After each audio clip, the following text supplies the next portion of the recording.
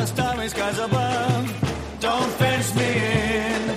Let me ride through the wide open country that I love. Don't fence me in. Let me be by myself in the evening breeze. Listen to the murmur of the cottonwood trees. Send me off forever, but I ask you please. Don't fence me in. Don't fence me in. Just turn me loose, let me straddle my own saddle underneath the western skies. On my cayuse, let me wander over yonder till I see the mountains rise. I want to ride to the ridge where the west commences. Gaze at the moon until I lose my senses. I can't look at hobbles and I can't stand fences. Don't fence me in. Don't fence me in.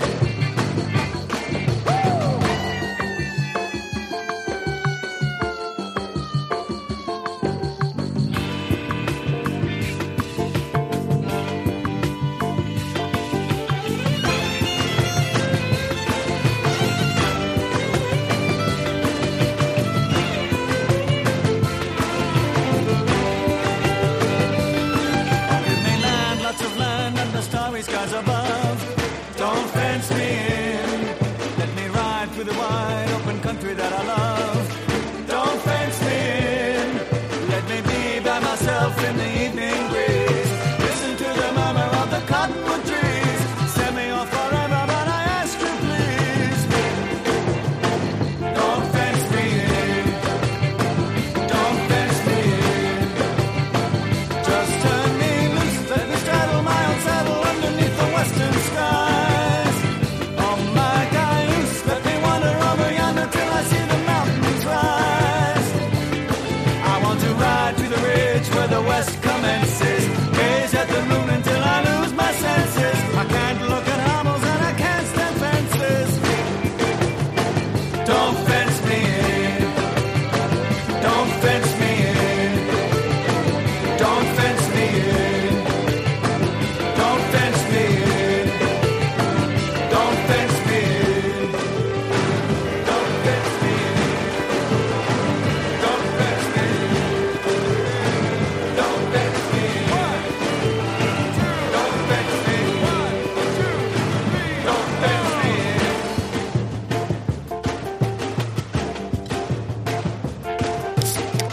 Oh, yes. First Budweiser of the morning. Just amazing. Hello. Happy Wednesday. Good morning this morning. Live from the Discovery Design Truck Care and Manufacturing Studios. Yes, it's Radio Free Allman. And yes, you or you, me or me. And ISIS has a funny way of celebrating the birth of Christ, don't you think? It's so interesting how these terrorists always choose these most twisted ways and venues for their terror and their hate and their despising of Christianity.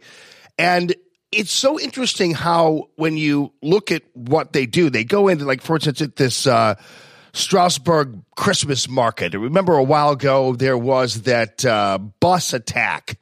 I can't remember exactly where that was, where they took the bus in and they plowed into these people during this, like, I think it was in Germany or something like that. I can't even remember. These things tend to stack up. It seems so sad that they do, but they tend to kind of stack up and you forget about them. But everything just kind of takes on this really unpleasant type, and obviously terrorism's supposed to be unpleasant. I get all that. But it takes on this really twisted, horrible type of, religious war aspect of the Muslim attack on Christianity and the Muslim attack on Western cultures. And I have to tell you that really in the end, and what's sad about this is that, remember in the day there was a reluctance on the part of many to call this a religious war. Remember that? Like, for instance, they even after 9/11, there was some desire to try to whitewash this and say that this was not a religious war, that this was about politics. But I really don't see how anybody could misconstrue this in any way, shape, or form as anything but a religious war. I'm not quite, but I remember back in the day when I was on Dinosaur Radio and we talked about this and we talked about the terrorist attack, and there were so many people who were reluctant to call this a religious war. And now I think it's firmly provable that it is. So this holiday market attack, it took place yesterday, and there were 3 people who were murdered and 12 injured. And now France has upgraded its security threat level to a major degree, and it's this Christmas market kind of place where people go and shop and do that kind of thing. And the highest category is on alert is now. And so they're going to strengthen border controls, which I guess it's about time.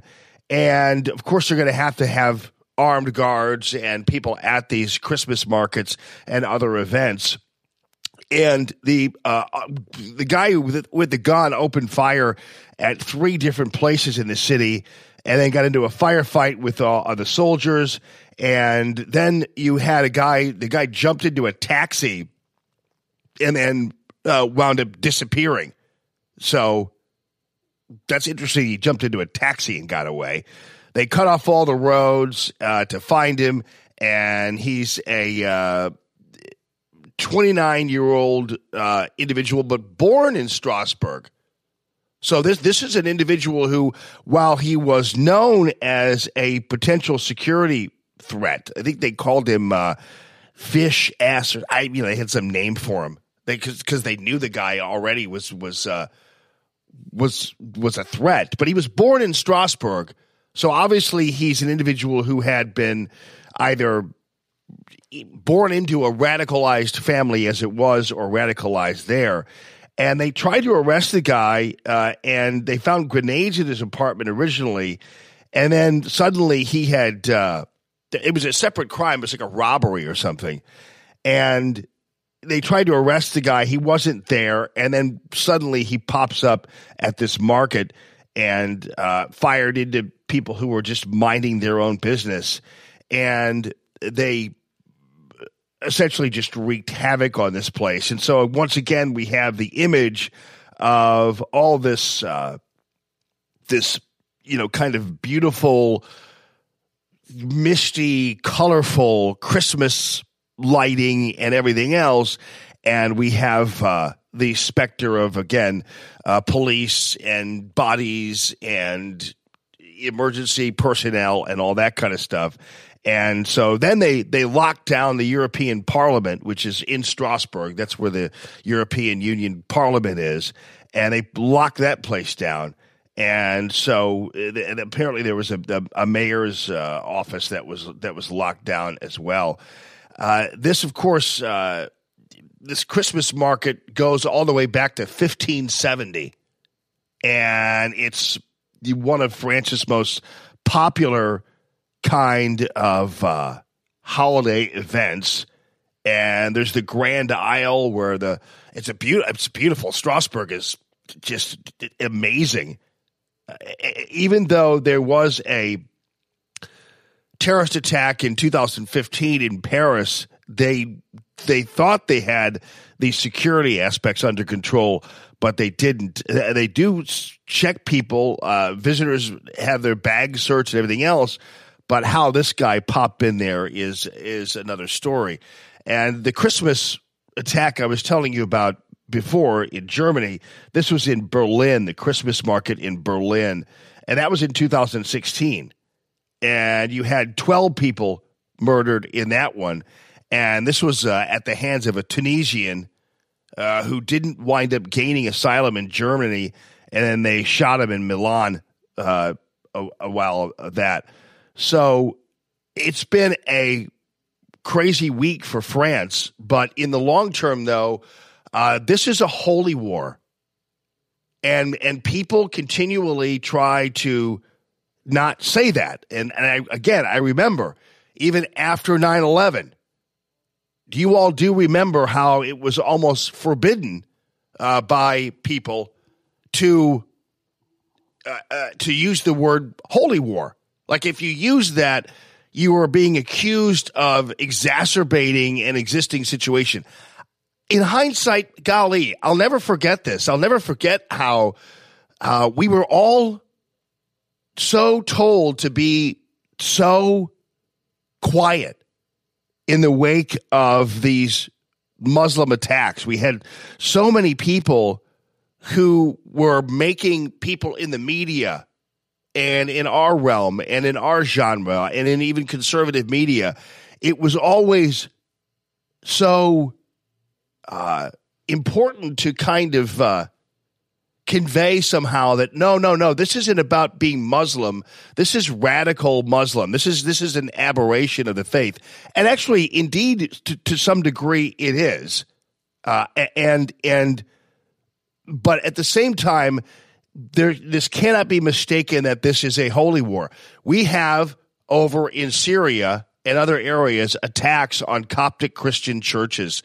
In Egypt, Coptic Christian churches are under attack constantly, and the Muslims are killing them. And so we really couldn't use the word Muslim. We had to say radical Islam, which I'll grant you that. I wouldn't want some Christian guy doing all kinds of crazy things and just suddenly that's what Christians are. So I get that you want to be careful with your language there, and radical Muslim, radical Islam is a fairly good terminology for it. But nonetheless, to deny that we are in the midst of a holy war is to be having your head in the sand. It just doesn't make any sense at all. But I do remember the days, and do you all remember those? Am I right or am I wrong? That people were always told, be careful, this isn't a holy war. You're going to kick off a firestorm of this and that. You got to be careful. Don't call this a holy war. Don't call this a that. And the reality is that's exactly what it is. And it becomes fairly evident when these guys choose holiday venues, Christian celebratory venues, to meet out their attacks. We had another attack at a cathedral, and where people were shot inside a cathedral. And John, you're right. Obama couldn't even say radical Islam. So there was, and we used to always couch everything with, oh, yes, it's a religion of peace and blah, blah, blah. And I have to tell you that there are similarities, and there are similarities between certain Christian elements and certain Muslim elements. I think this was very apparent, and bear with me here because I don't want you to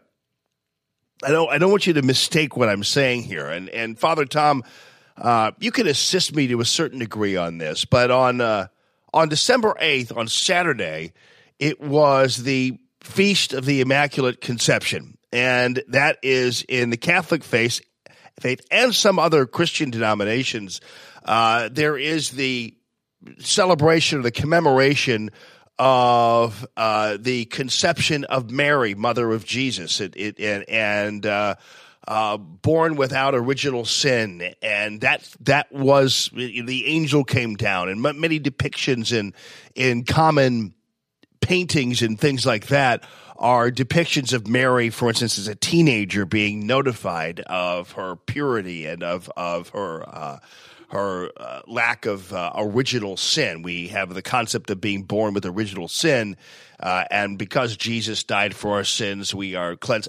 That's a particular belief. I'm not going to get into debating, Mary and that kind. I mean, I do want to tell you that just as a point of order, there are people who believe the Catholic faith is somehow twisted because it worships Mary, and we do not worship Mary. Mary is an intercessor in the Catholic faith and is not a worshiper. We don't worship her. We pray to her for intercession.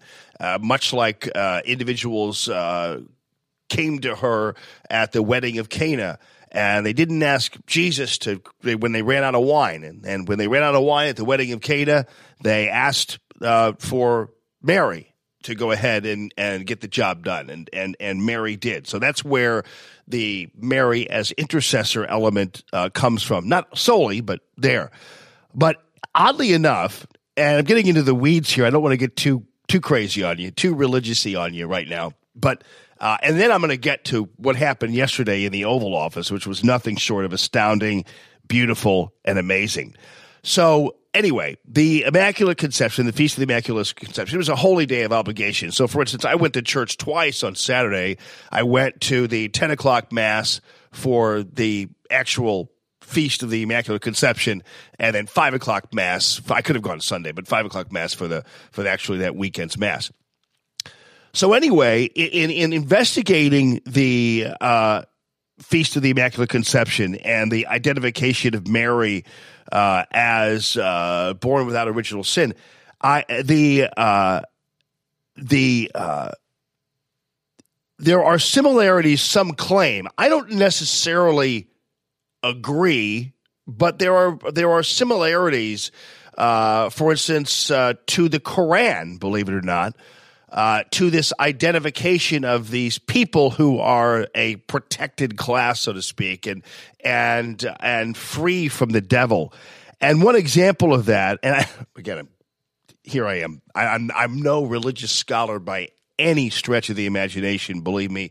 And so I just don't, anyway.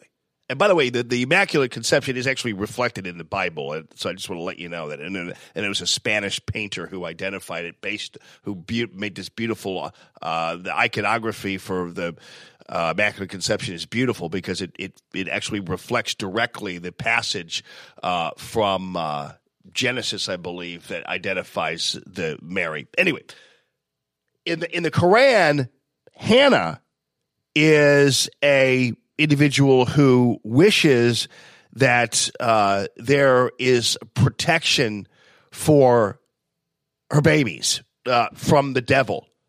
And there are some scholars in the Catholic Church and beyond who believe that that actually the Immaculate Conception concept, which, by the way, didn't become a holy day of obligation or really a major catechism of the church until the 1850s, I believe. It was actually installed by the Pope at the time. So anyway, so Hannah in the Quran is seeking protection of her children from the devil. And there are many who construe that, and maybe they're right and maybe they're wrong, I don't know, as kind of the original concept of the Immaculate Conception, that in fact the Immaculate Conception is borrowed from the Quran. And actually, I don't agree with that because after all, it wouldn't have been unusual for a mother to wish upon her baby's ultimate protection. So that wasn't necessarily unusual. And also, there's a problem because the Muslim faith, Islam, does not recognize original sin. There's no such thing as the concept of original sin in Islam. So that kind of blows that out of the water right away. But there are scholars and people smarter than me who see some similarities. What I'm saying is, and what I'm getting at, is that there are many similarities in the foundations of these faiths that actually are amazing in their similarities, and you'd be amazed at how much in common sometimes in certain aspects that we have with the Jewish faith and the Muslim faith. So it's kind of amazing to think about that and to think about those elements and to know that there are sometimes similarities if you go right down to the very foundational principles and the elements of the church and the biblical sourcing that goes on in terms of exercising these faiths. So it is pretty crazy sometimes, but it's a very interesting kind of concept there. So it's too bad, really, that we wind up in the situation we wind up in, where you have people who might not have more similarities than differences, but Dean's a Calvinist. That's pretty cool. Yeah, that's going way back, brother.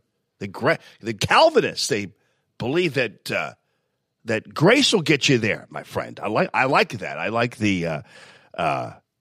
And I can't remember though. I thought I knew this, but I have a 50-50 chance of getting it right. Dean, do Calvinists believe that grace is automatically given or grace must be earned? It was under my impression that that you earn grace and are not automatically afforded it in the Calvinist belief there. So. Yes, and Julie is talking about intercession, praying to Mary for intercession, for watching over the babies in people's lives. That's a beautiful thing. It's a beautiful concept, really. So wanted to convey that to you. So, but nonetheless, we are, in my opinion, in a full-blown holy war. And the sooner we admit that without, again, pretending like we're not, the better off we are. And the attack in Strasbourg and the attack on the Berlin market, the attack in churches, the killing of Coptic Christians across the world, all at the hands of, it's automatically. Okay, Dean, thank you. So is it then the Lutherans then that would believe that grace is earned through good works? I think it's the Lutherans. Listen to me. Butchering Religious Studies 101 here at Radio Free Element. But anyway, I try. I'm fascinated by it. Yes, Lisa, there you go. Predetermination. I love it. Now we're getting someplace. Now you're starting to kind of jog my memory of what I thought I knew. So thank you, Dean, for that. So we have all faiths represented here, which I think is awesome. So, but the sooner we admit that this is a holy war and stop hiding from the fact that there are Muslims, radical Muslims, who want to kill us only because we are Christian or only because we are Jewish, the sooner we kind of go ahead and get that on paper and just say that's the truth, the better off we are. And no more of an example you need than the attack on the Strasbourg market solely because it is a place of the celebration of the birth of Christ and all of the accoutrements associated with that. So, yeah. Speaking of that, it's national. Yeah, Lutherans, Lisa, Lutherans are, they sometimes will call them B-team Catholics. I don't think they will call themselves that, but you know what I'm saying is Lutherans are pretty close in terms of how they operate, at least the ones I knew. I had a girlfriend in high school, Andrea, and her dad was a Lutheran minister and was higher up in the Lutheran Synod here in St. Louis, and between her dad and her gigantic boxers, and I mean dogs, her twin boxers, I rarely got close to her, at least when they were around. I'm just telling you. So it was, the minister's daughter and his giant boxers were obstacles sometimes to my ability to reach her. So just want to let you know that. That just come in handy whenever you want your daughter to not be accessed by a person like me. You need to get a father who's a Lutheran minister and a couple of big boxers. Boxers are great dogs, by the way. Do people have boxers? I rarely see full-blown boxers out there these days. Do people still have boxers as pets? Whatever happened to the boxer? These boxers were gigantic. They were like mini horses. They were huge. I think there might be. I think they are. I think they are. Honestly, there's a smaller version and a bigger version. They're almost like the Schnauzer, but boy, they had some big ass boxers. They look like racing boxers, and they were pretty amazing. Yeah, Robin says Episcopalians. Yeah, you're Episcopalian, known as Catholic without the rules. That's true. Really, one of the only really truly prevailing differences, fundamentally, in between the Protestants and the Catholics, and that would be in terms of when it comes to the bread and the wine, and when it comes to that prayer and that approach, is the Catholics believe in transubstantiation, which is actually it becomes the body, it becomes the blood through prayer and everything else, and so then Protestants really don't. They just think it's bread and wine. It's a representation, and Catholics believe in pure substantiation through the Eucharistic prayer. Now, listen to me, whatever. So anyway, that's the one good way. So let me know if, Julie, do you? I would like to someday, if I ever had a dog, I might consider getting a boxer, because they're good dogs. They're almost like they're kind of like Dobermans. Maybe like the bigger, not a pit bull, it's a bigger dog, but they're very nice, but they're strong and they're formidable. And at least my girlfriend's boxers were scary. So once the boxers love you and are protective of you, very few people get past them if they're aiming to you. So they're good guard dogs and everything else, but nonetheless. All right, so when we come back, Jimmy calls them licking machines. Is that what boxers are, or is that what Pyrenees are? Yeah. Anyway, pit bulls, yeah.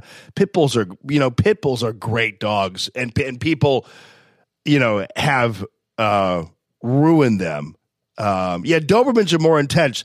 Remember the movie, I think it was called Doberman, or the Doberman Gang or something like that. Remember that? And the Dobermans went out and robbed banks and things. Never forget that. I saw that movie. I saw every horrible movie ever made with my dad. So I think it was called Doberman. I'll have to look that up. But the pit bull is really a good dog. You can go on the internet right now and find all kinds of videos and things like that, and see these baby pit bulls and big pit bulls who take good care of babies and kids and stuff like that. I don't know what exactly has happened, but I think people are the ones that turn the pit bulls into bad dogs. And I don't know why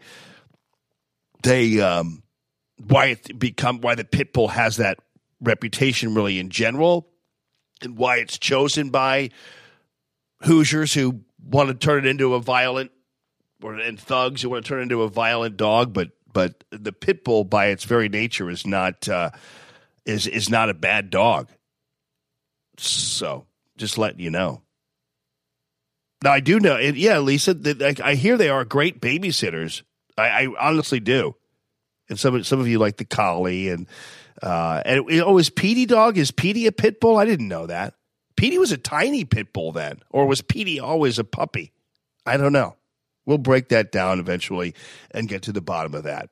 So, hey, folks, I was minding my own business yesterday and listening to Fox News on the radio, on satellite radio.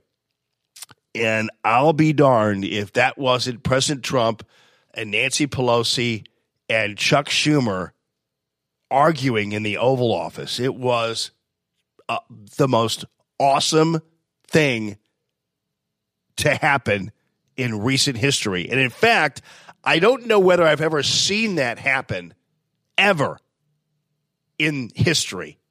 And boy, Nancy Pelosi and Chuck Schumer didn't like it, and the media certainly didn't like it either. And they obviously took the side of Nancy Pelosi and took the side of Chuck Schumer. In fact, we had all the Never Trumpers out there on CNN who were and MSNBC who were talking about this as well. Amanda Carpenter and Bill Kristol and all the usual suspects talking about the wall.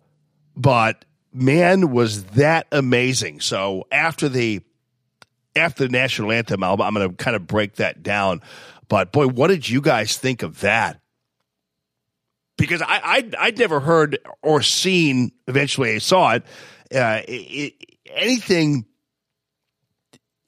resembling that in my lifetime. Because normally these are supposed to be photo ops. And they're supposed to be just things where you get the pictures of these guys before they start to meet. And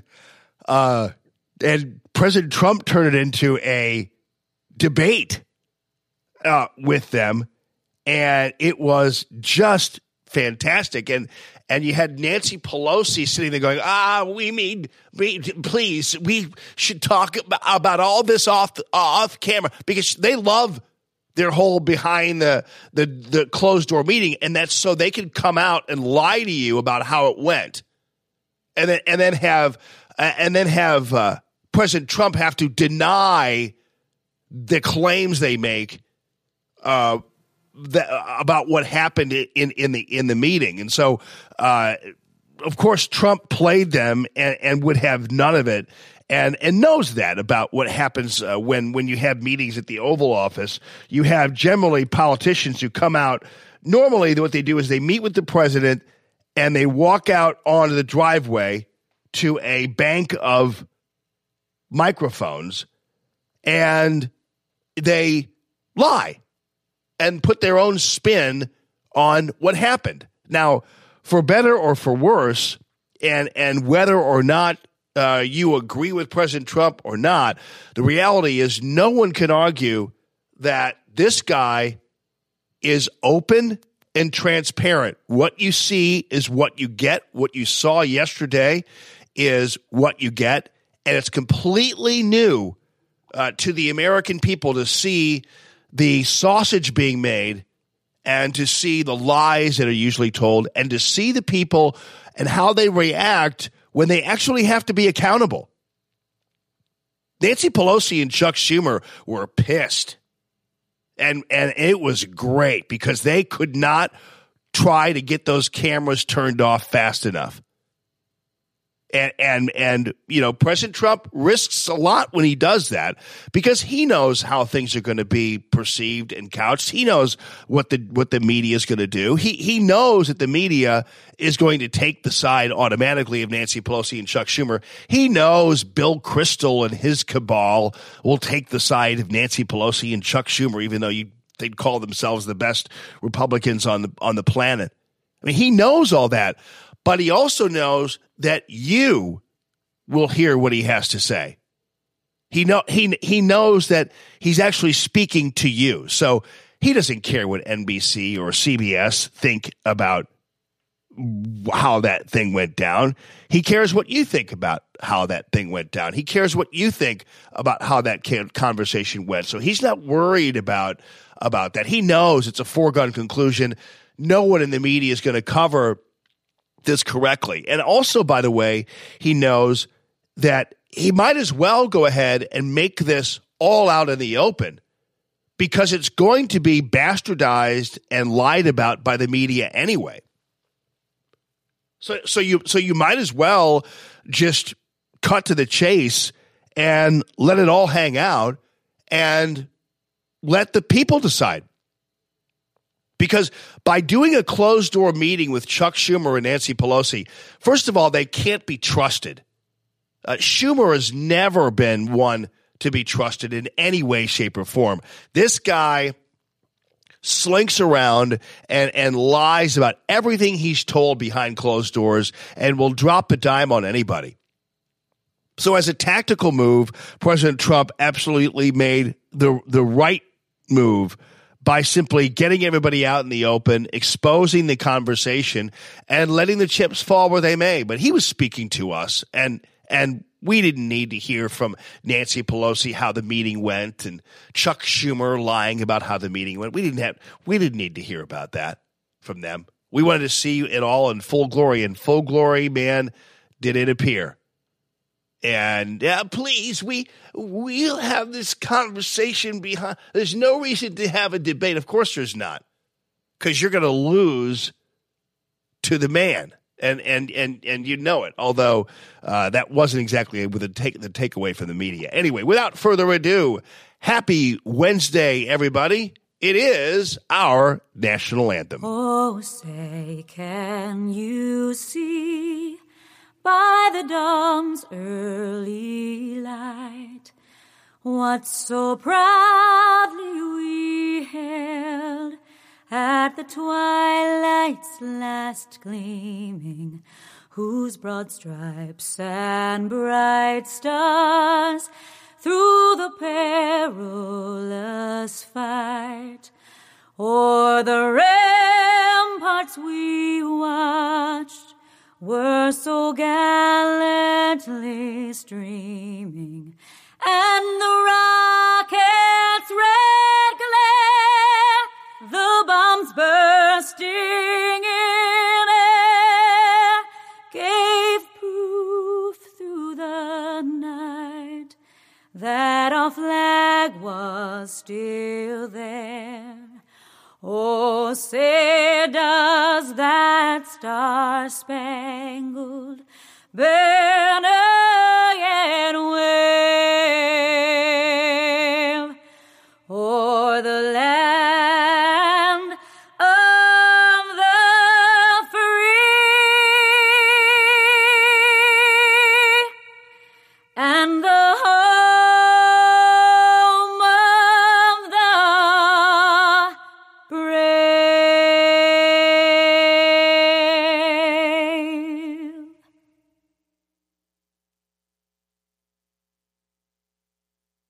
What would you do with the money if you didn't have to pay your house payment for 2 months, especially around the holidays? That's right. No house payment for 2 months. This is James Hawkins at Golden Oak Lending. Don't let money problems spoil your holidays. You can use the increased value of your home to pay off bills or get cash out. Put 2 months of house payments in your pocket. Visit GoldenOakLending.com or call 314-567-GOLD. NMLS 114937, 111 Westport Plaza, St. Louis, Missouri. Call 567-GOLD.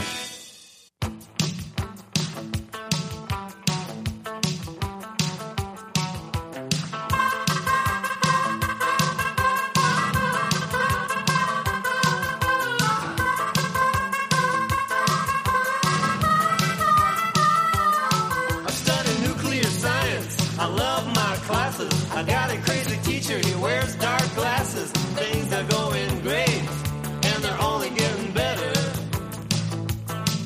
I'm doing alright, getting good grades. The future's so bright, I gotta wear shades. We are live from the Discovery Design Truck Care and Manufacturing Studios. Happy Wednesday, everybody. Today is National Gingerbread House Day or whatever it is. Really? Why?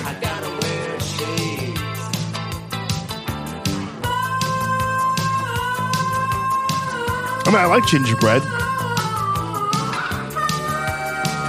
I really liked Lacey Reinhardt's Ginger Dead Men that she made from HauntedSTLTours.com.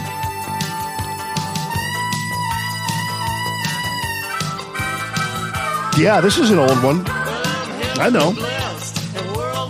This is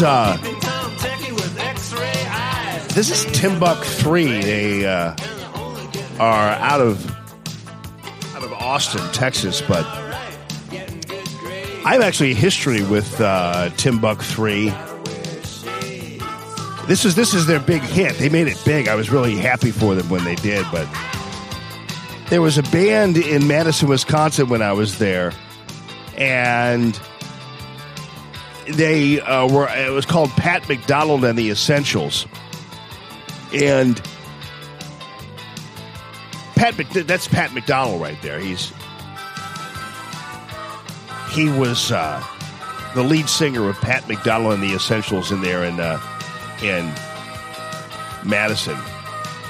And yeah, Mama K, a one-hit wonder for sure. They made a lot of money off this, though. This is the kind of thing that you just kind of you're able to get, and you just go to the beach, for the rest of your life. But yeah, that's. I remember I did. Sometimes I would do music reviews for the local paper. So I did they pay you like so and so amount of money, and you'd submit a music review for the paper. I did that for theater, and I did that for music. And I reviewed one time Pat McDonald and the Essentials, and I critiqued them, and I kind of made made fun of them, because I said it was too much Pat and not enough Essentials. I thought he kind of took over the stage, and it was kind of it wasn't a big anyway. He went to be hey, listen, schooled me. He went off and became rich and famous with Timbuk 3 and came up with that one-hit wonder. So good for him. Good for him. Speaking of music, I'm actually going to have Daniel from U2 Hype back in here today in about an hour. This time he's going to bring the REM guy with him. Guy's going to be doing some REM tributing. That's going to be this Friday, and it's going to be at Delmar Hall. And so that's going to be fun. I don't know. Yeah, Margaret, I did do investigative reporting, but when I was in college, I did music reviews for the local newspaper. That was in Madison, Wisconsin. So I did that back in college, my college days, as I said.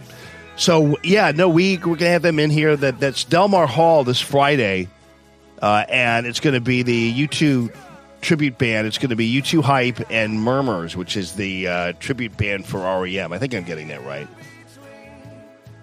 But he's going to be in at he's going to be in at 8 o'clock. We'll mess around with that. So let's get what happened here in the Oval Office. It was really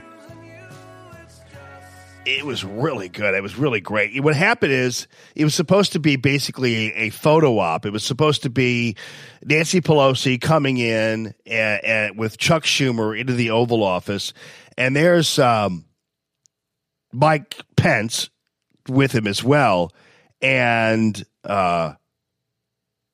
they were and Pence during this whole thing was looking like he didn't want to be there, which is fine. Pence always plays kind of the straight guy here, which is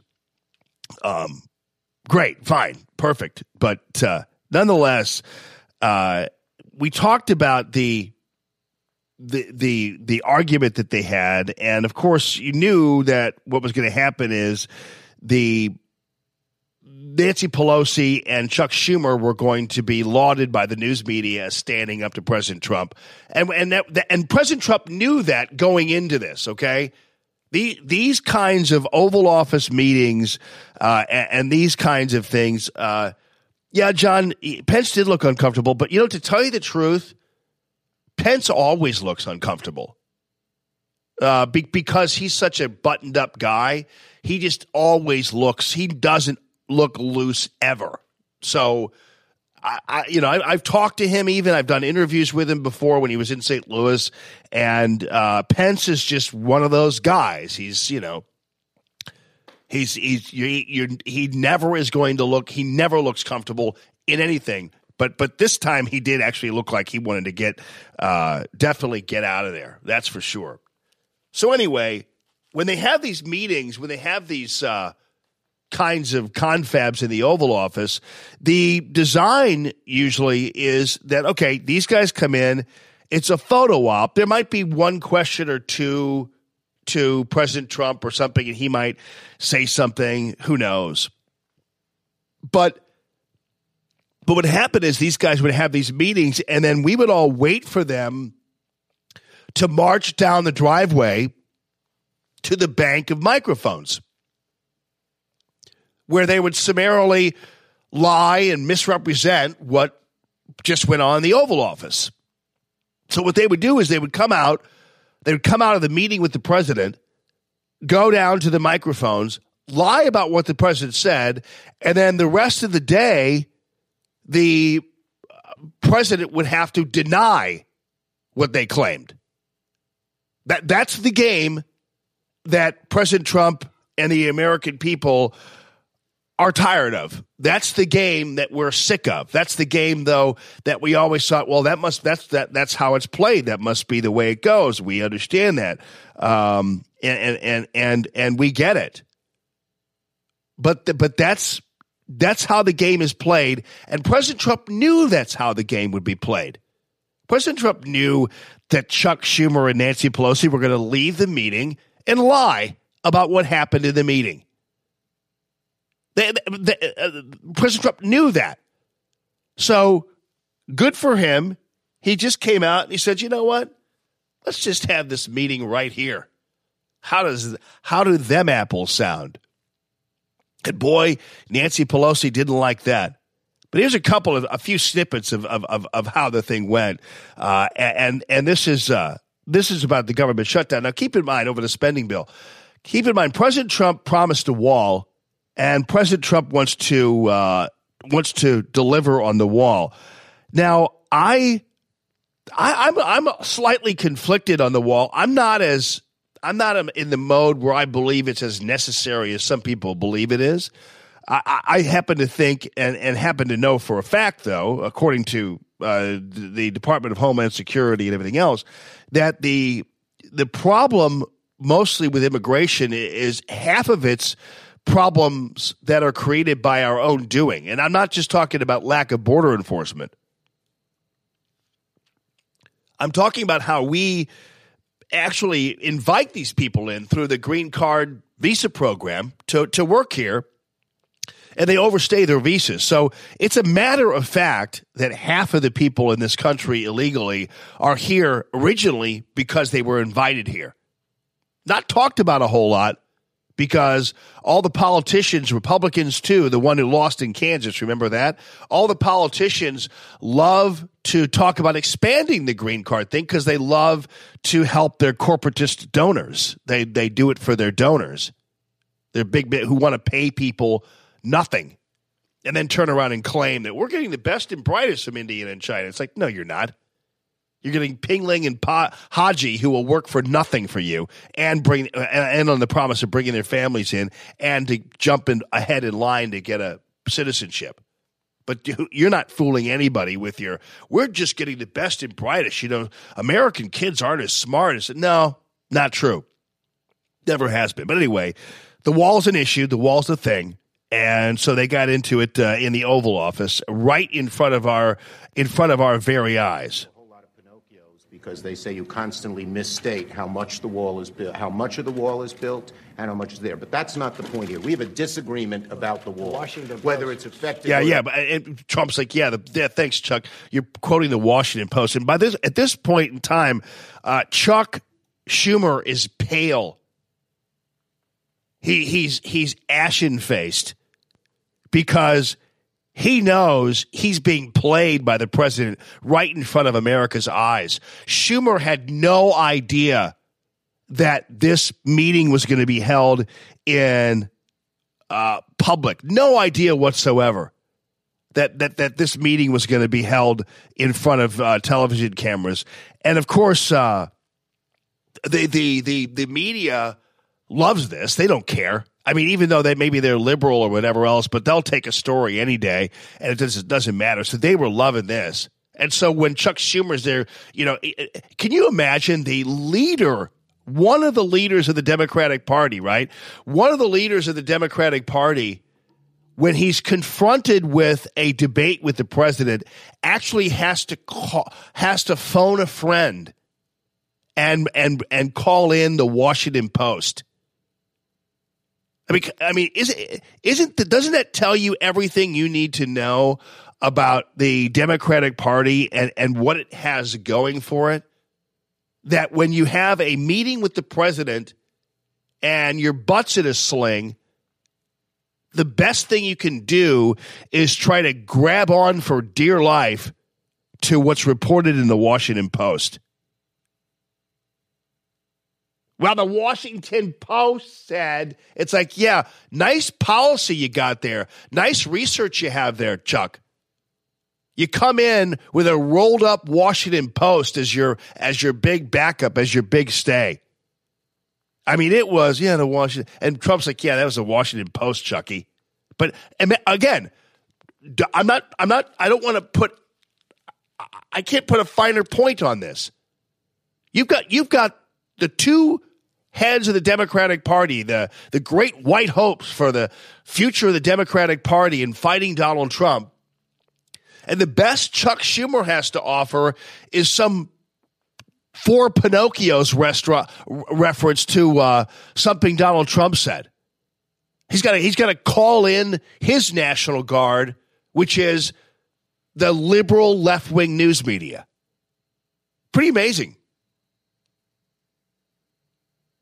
A lot of Pinocchios because they say you constantly misstate how much the wall is built, how much of the wall is built, and how much is there. But that's not the point here. We have a disagreement about the wall, whether it's effective or whatever. Not on border security, but on the wall. And it's funny because President Trump here is talking about the Washington Post, and he's laughing, and he turns to Mike Pence, who's right next to him. And he's like, yeah, the Washington Post. It turns right over to Pence. And Pence, I don't know. I didn't see Pence's reaction. I'll have to check it out maybe in a wide shot, but it was. And you should try to look at the screen grab if you can of President Trump laughing while the ashen-faced Chuck Schumer is babbling about regarding the Washington Post. I could look at this all day long, and I'm only 13 seconds into this baby. There's a lot more here. But yeah, the Washington Post to Mike Pence. Trump is so he turns Chuck Schumer into his bitch in seconds flat here. It's amazing. I love it. Whether it's effective or whatever. Not on border security, but on the wall. We do not want to shut down the government. You have called 20 times to shut down the government. You say, I want to shut down the government. We don't. We want to come to an agreement. If we can't come to an agreement, we have solutions that will pass the House and Senate right now and will not shut down the government. And that's what we're urging you to do. Not threaten to shut down the government because let me just finish. Because you can't get your way. The last time you shut it down, you got killed. Let me say something, Mr. President. And so, of course, Trump is reminding Schumer that remember the Schumer shutdown. I mean, remember that, right? And they tried to do, and they baited the Republicans into being part of this, and it made they made the Republicans, because the Republicans are always going to be blamed during a shutdown. For a government shutdown, they're always going to be blamed for it, and I don't care one way or the other. I mean, I don't buy into all the all the hype about you can't you can. The federal government is a beast that needs to be trained, and the politicians who keep on pulling the strings and holding on to the leash of the beast need to be trained as well. So I don't care one way or the other. And Tricia, you said that Pence looked like a robot. He did, but he never looked. He always looks like a robot. No offense to Pence, but nonetheless, yeah. President Trump points out, yeah, you're the one that shut it down. It didn't work for you because you can't get your way. The last time you shut it down, you got killed. Let me say something, Mr. President. You just say my way, or we'll shut down the government. We have a proposal that Democrats and Republicans will support to do a CR that will not shut down the government. We urge you to take it. And if it's not good border security, I It won't is take very it. good border And if Yeah. it's not good border security, I won't take it. Yeah, good for him. Now, President Trump, keep in mind, you realize, is talking to you. He's talking to you. Chuck Schumer's talking to the Washington Post and the news media. Much the way Chuck Schumer would have sauntered out down to the microphones at the bottom of the driveway and lied to you about what happened at the meeting. And President Trump wasn't going to have any of it and was going to put it all out there in full glory because President Trump knew that it was a foregone conclusion that after a so-called closed-door meeting, the Democrats, Pelosi and Chuck Schumer, would lie like they've lied their entire lives and would lie about how the meeting went, and the rest of the day would be spent Trump denying the lies. He changes the game, much like he changed the electoral map to win the presidency of the United States. He changes the game here and how things are operated. I was listening to this, actually. I didn't see it until I was able to get to a computer and look at the video of it. But this was jaw-dropping. This was amazing. This was the best. This has never before been seen in history where you had this kind of debate between the higher-ups in the Republican and Democratic parties. I've never seen anything like this. And this was great. And it was so art of the deal. It was so Trumpian that it was perfect. And, of course, the liberal media hated it. The liberals hated it. And the never-Trumpers really hated it. Because keep in mind, the never-Trumpers and the Republicrats liked it the way it was before. They liked it when they too could misinterpret and judge what happened behind closed doors. The Never Trump media and the National Review and the Weekly Standard guys, they liked it when their sources told them what happened in the closed door meeting. You guys understand how this event pisses so many people off? And do you understand how President Trump knows it? Do you understand? What I'm saying to you is I'm not trying to talk down to you. I know that you do understand it. I'm trying to be emphatic here and say that on all levels, this was a perfect event for President Trump to expose and to jump over what we have gotten used to for 30 years. Bunch of people who go behind closed doors, come out and lie about what happened. Or we have people, news media people, who use their sources. Do you know how many of these Republican columnists and never Trump gadflies, do you know how much they hated this?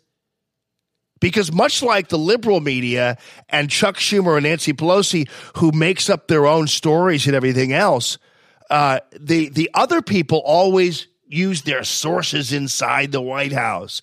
Sources inside the White House say, during the closed meeting, President Trump did this and this and this. Well, you know what? Those sources aren't needed anymore, are they? Because we just saw what happened. So you could say all you want about how sources said inside the White House, but we just saw what happened. We had a better seat than the so-called sources did. We saw everything that happened there, and you couldn't launder it. You know, obviously we all can interpret it and say what we think about it, but that was all right there. There was no editing.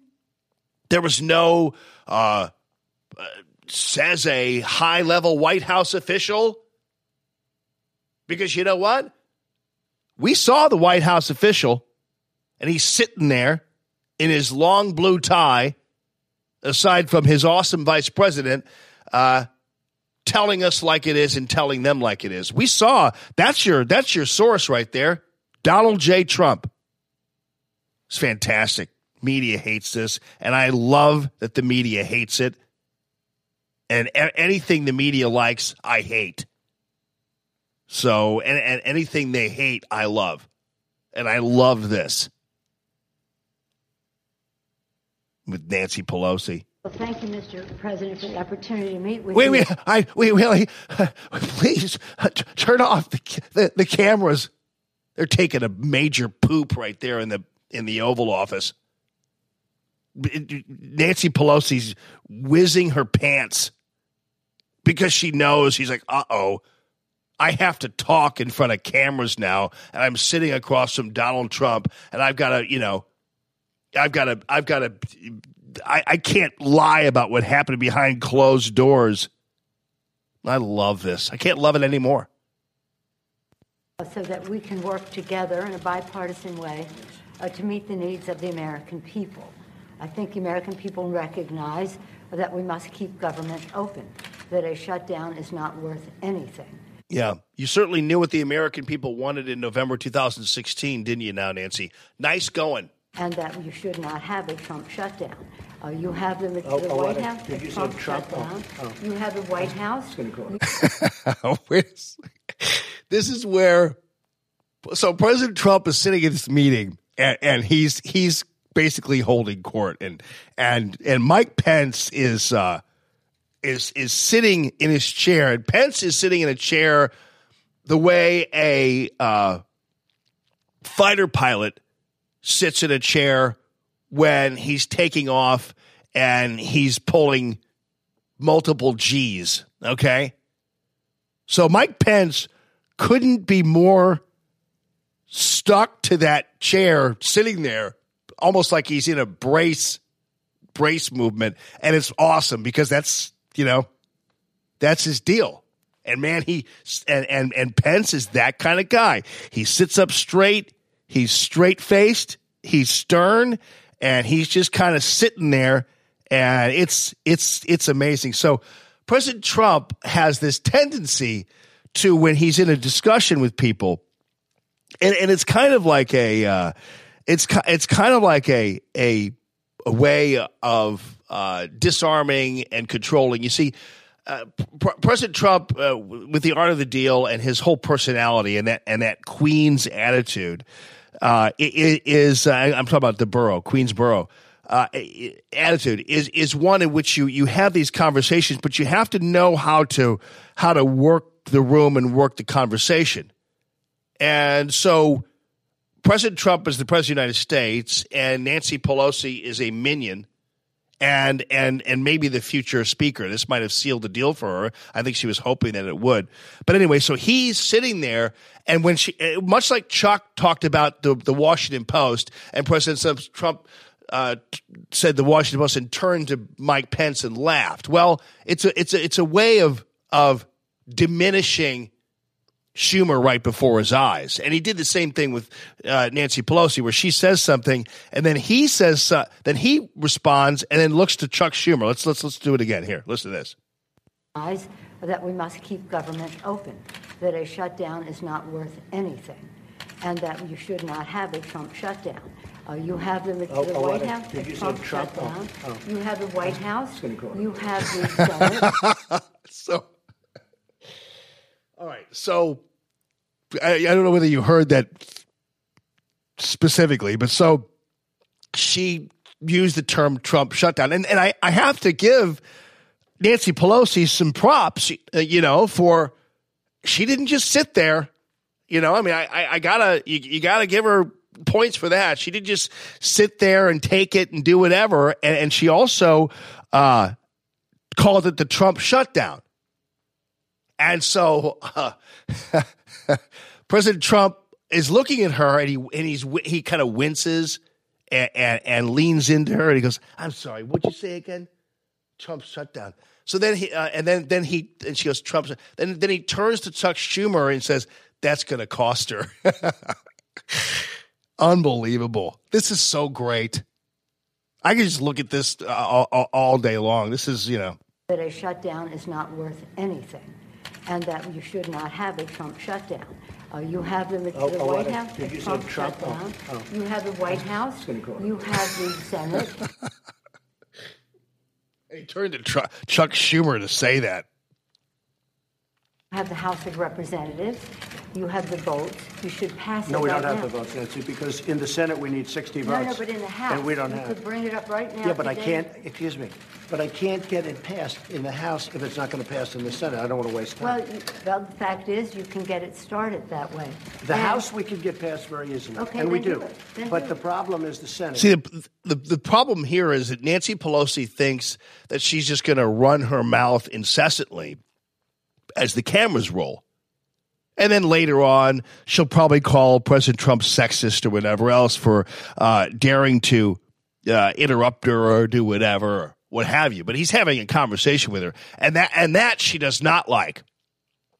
I was planning on leaving the closed-door meeting and walking hand in hand with Chuck Schumer to the bank of microphones at the end of the driveway and tell everybody a lie about what happened in the background of the closed-door meeting. I didn't expect you sexist alpha male to interrupt me while I'm talking. I'm a woman. Yeah. Because we need 10 Democrats to vote, and No, that's they not won't the vote. point, Mr. President. The point is that there are equities to be weighed, and we're here to have a conversation in a Correct. prayerful way. So I don't think we should have a debate. In a prayerful way. How is it that Nancy Pelosi constantly, when I heard this, when I was listening, I said, did Nancy Pelosi just say prayerful way? And by the way, this is when Weighed, and we're here to have a conversation in a Correct. prayerful way. So I don't think we should have a debate in front of the press on this. But the fact is, the House Republicans could bring up. Pence rolled his eyes the minute he heard that. That was the one time where you had some kind of facial expression from Vice President Pence. And Nancy Pelosi, again, she did not like those cameras there because she knew that she couldn't control whatever the outcome of this meeting was, and she couldn't control the information. She couldn't lie to the news media about what went down. This was their meeting. This was it. We're here to have a conversation in a Correct. prayerful way. So I don't think we should have a debate in front of the press on this. But the fact is, the House Republicans could bring up. By the way, why not have a debate in front of the press on this? Why do you think Nancy Pelosi doesn't believe that they should have a debate in front of the press on this? Now, keep in mind, is this the same Nancy Pelosi and is this the same representative of the Democratic Party who talks about how the press should be respected and admired, and it's the fourth estate, right? And they play a pivotal role in our they play a pivotal role in our democracy. You mean our republic? Yeah, republic. They play what a pivotal role the news media play. In fact, I think, if I'm not mistaken, as I mentioned yesterday, the Time Person of the Year is none other than the journalists, right? The one journalist who was killed, Khashoggi, and the other ones. It's my understanding that the Time Person of the Year is basically journalists, right? And Time goes on and on about how important the journalists are, and how important the role of the media is to shed light on what's happening and to force transparency and do all this kind of stuff. And there's Nancy Pelosi saying we shouldn't have this meeting in front of the press, like they're an annoyance. I mean, I've spent the past 2 years being told that President Trump is mean to the media and is a destructor of the free press and the First Amendment. And to my knowledge, in my view, what I'm seeing right now is the ultimate transparency. I'm seeing President Trump opening up the Oval Office, opening up his door, and having a meeting with the two most powerful representatives from the Democratic Party. You don't get much more transparent than that. You don't get much more illumination than that. And so, to me, the president in this case, if you're trying to compare the two in terms of respect for the media, it seems to me the comments of Nancy Pelosi indicate she doesn't respect the media at all. She acts as if them being in the room while they talk about a topic that is germane and important to national security, she acts like them being in the room is kind of like just an annoyance.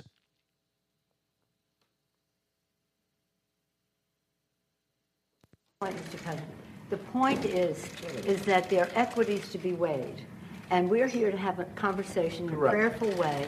So I don't think we should have a debate in front of the press on this. But the fact is, the House Republicans could. Yeah, the press is like, what are we, chopped liver? You told us that we were an integral part of the of this republic, didn't you? I know you didn't call it a republic, but didn't you say we were like the important people and President Trump is mean to us? I think, yeah. This bill, if they had the votes immediately and set the tone for what you want. If we thought we were going to get it passed in the Senate, Nancy, we would do it immediately. We'd get it passed very easily in the House. We would get it, Nancy, I'd have it passed in 2 seconds. It doesn't matter, though, because we can't get it passed in the Senate because we need 10 Democrat votes. Well, that's the problem. Again, let us have our conversation, then we can meet with the press again. Yeah, so, again, this is Nancy Pelosi, again, the titular head of the Democratic Party, or at least in D.C., in the halls of the Capitol. And twice she has indicated she doesn't want that annoying press around. Twice. And again, we're told up until now that President Trump is terrible towards the press. And every time President Trump yells at a reporter, we've got to be reminded of some reporter killed in Bangladesh. Remember now what happened to that reporter in Bangladesh. A similar thing could happen here if President Trump keeps talking to Jim Acosta that way. We're going to have journalists kidnapped and murdered all over the joint. We got to be careful. He shall not be mean to the press. And yet there's Nancy Pelosi saying she doesn't think that the press ought to be around when they're having these discussions. Nancy, I'd have it passed in 2 seconds. It doesn't matter, though, because we can't get it passed in the Senate because we need 10 Democrat votes. Well, that's the problem. Again, let us have our conversation, then we can meet with the press again. But the fact is that legislating, which is what... Let's have our conversation and we'll meet with the press again. She knows that they're not going to have they never come out of, it's never a situation where they come out of a meeting and then they come out like President Trump comes out with Nancy Pelosi and makes a joint statement. That never happens, and that wouldn't happen.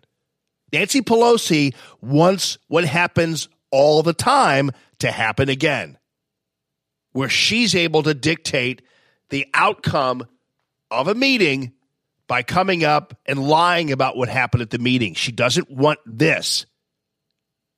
And, of course, it's weird because I think she thinks that somehow President Trump's going to go, oh, yeah, you're right, Nancy. Cameras, turn off. Nancy Pelosi doesn't want the cameras here. It's like, oh. It's actually too bad, although President Trump didn't want to get into it. It's too bad he didn't turn this into a, well, no, I like the press, Nancy. Don't you like the press? I thought you liked the press. Right. You begin, you make your point, you state your case. That's what the House Republicans could do if they had the votes. But there are no votes in the House, a majority of votes, for a wall, no matter where you start. Exactly right. You don't have If I needed the votes for the wall in the House, I would have them in... And it's all about, and what he wants to do is he wants to Chuck Schumer eventually is wanting to let's have this debate in private, because again, these guys don't want to have this debate. These guys don't want to talk in the way that they talk. We shouldn't shut down because the people of this country don't want criminal. I'll tell you what, I am proud to I lost military through anything. I lost my. If we don't get what we want, here. one way or the other, whether it's through you, through a military, through anything you want to call, I will shut down the government. Okay. Yeah, and he'll be proud too. Anyway, let me get back to my tape because my thing regenerated here. Hang on. Passed in the Senate because we need 10 Democrat votes. Well, That's the problem. again, let us have our conversation, then we can meet with the press again. But the fact is that legislating, which is what we do, you begin, you make your point, you state your case. That's what the House Republicans could do if they had the votes. But there are no votes in the House, a majority of votes, for a wall, no matter where you start. Exactly right. You don't have If I needed the votes for the wall in the House, I would have them in. Gosh darn it! I don't know why this is doing this. Hang on, sorry. My websites are regenerating for some reason. The government for border security, Chuck, because the people of this Hang country on, I'm don't having want trouble with my internet here. It just keeps on regenerating. That's how it goes. Sorry about that. Thank you, Mr. Yeah, here. President, for the opportunity to meet with you so that we can work.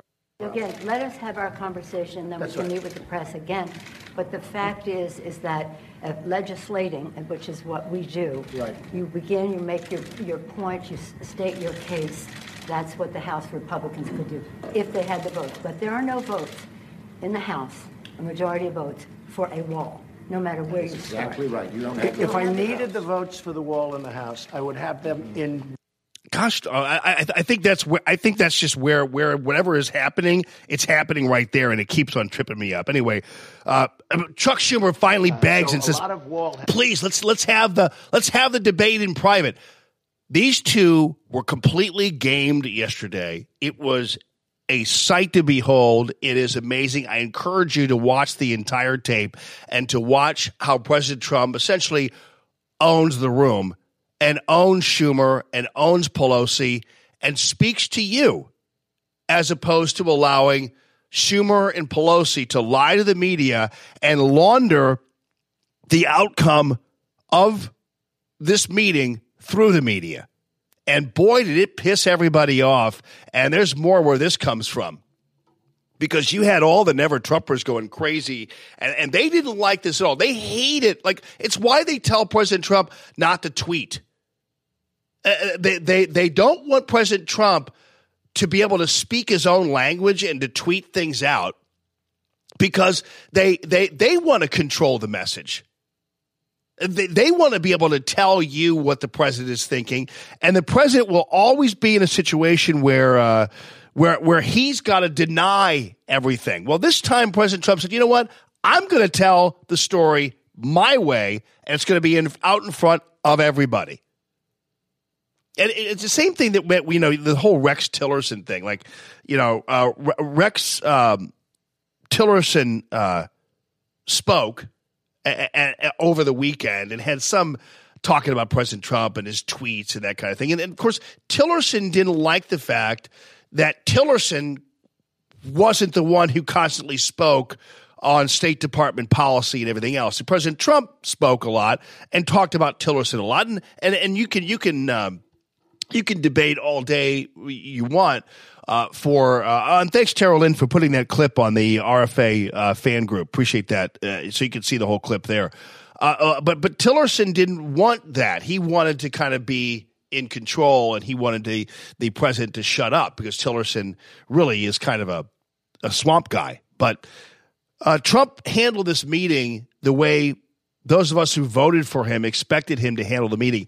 And, to tell you the truth, even though it was a big surprise to me when he did this, and I was shocked. I mean, let's put it this way. I love it when President Trump goes off the grid and does all this kind of stuff. But even this surprised me.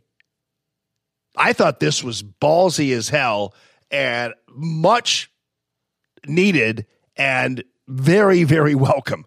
Loved it. So he kind of concluded. We don't talk about that, but we might as well start because it's being built right now, big sections of wall, and we will continue that. And one way or the other, it's going to get built. I'd like not to see a government closing, a shutdown. We will see what happens over the next short period of time. but the wall is a very important thing to us. I might put it a different way. Border security is extremely important, and we have to take care of border security. When you look at what happened with the caravans, with the people, with a lot of, we shut it down. We had no choice. We shut it down. But it could be a lot easier if we had real border security. I just want to pay my respects to the Border Patrol agents and officers. They've been incredible. The ICE agents and officers, they've been incredible. And very importantly, our military. Our military went in and they did an incredible job. They have been really, really spectacular. And John, I know you saw the way the Post reported it, it was really, though, I didn't really agree that it's necessarily a waste of his time. I thought it was great for him to do this and finally shine the light on how these individuals operate. And so how do you think, by the way, and Jim Tal's going to join us at 7:30, and we're going to talk more about a few things, but there are a lot of developments still outside of all this. You have basically you have Beto O'Rourke, who seems to be the front runner to lead the Democratic Party. So we're going to have a report on an outcome of a straw poll that you're going to find interesting. We have a report on the scientific reason you want to squeeze the faces of puppies. Yes, we do. Yes, we do. And we also have a report.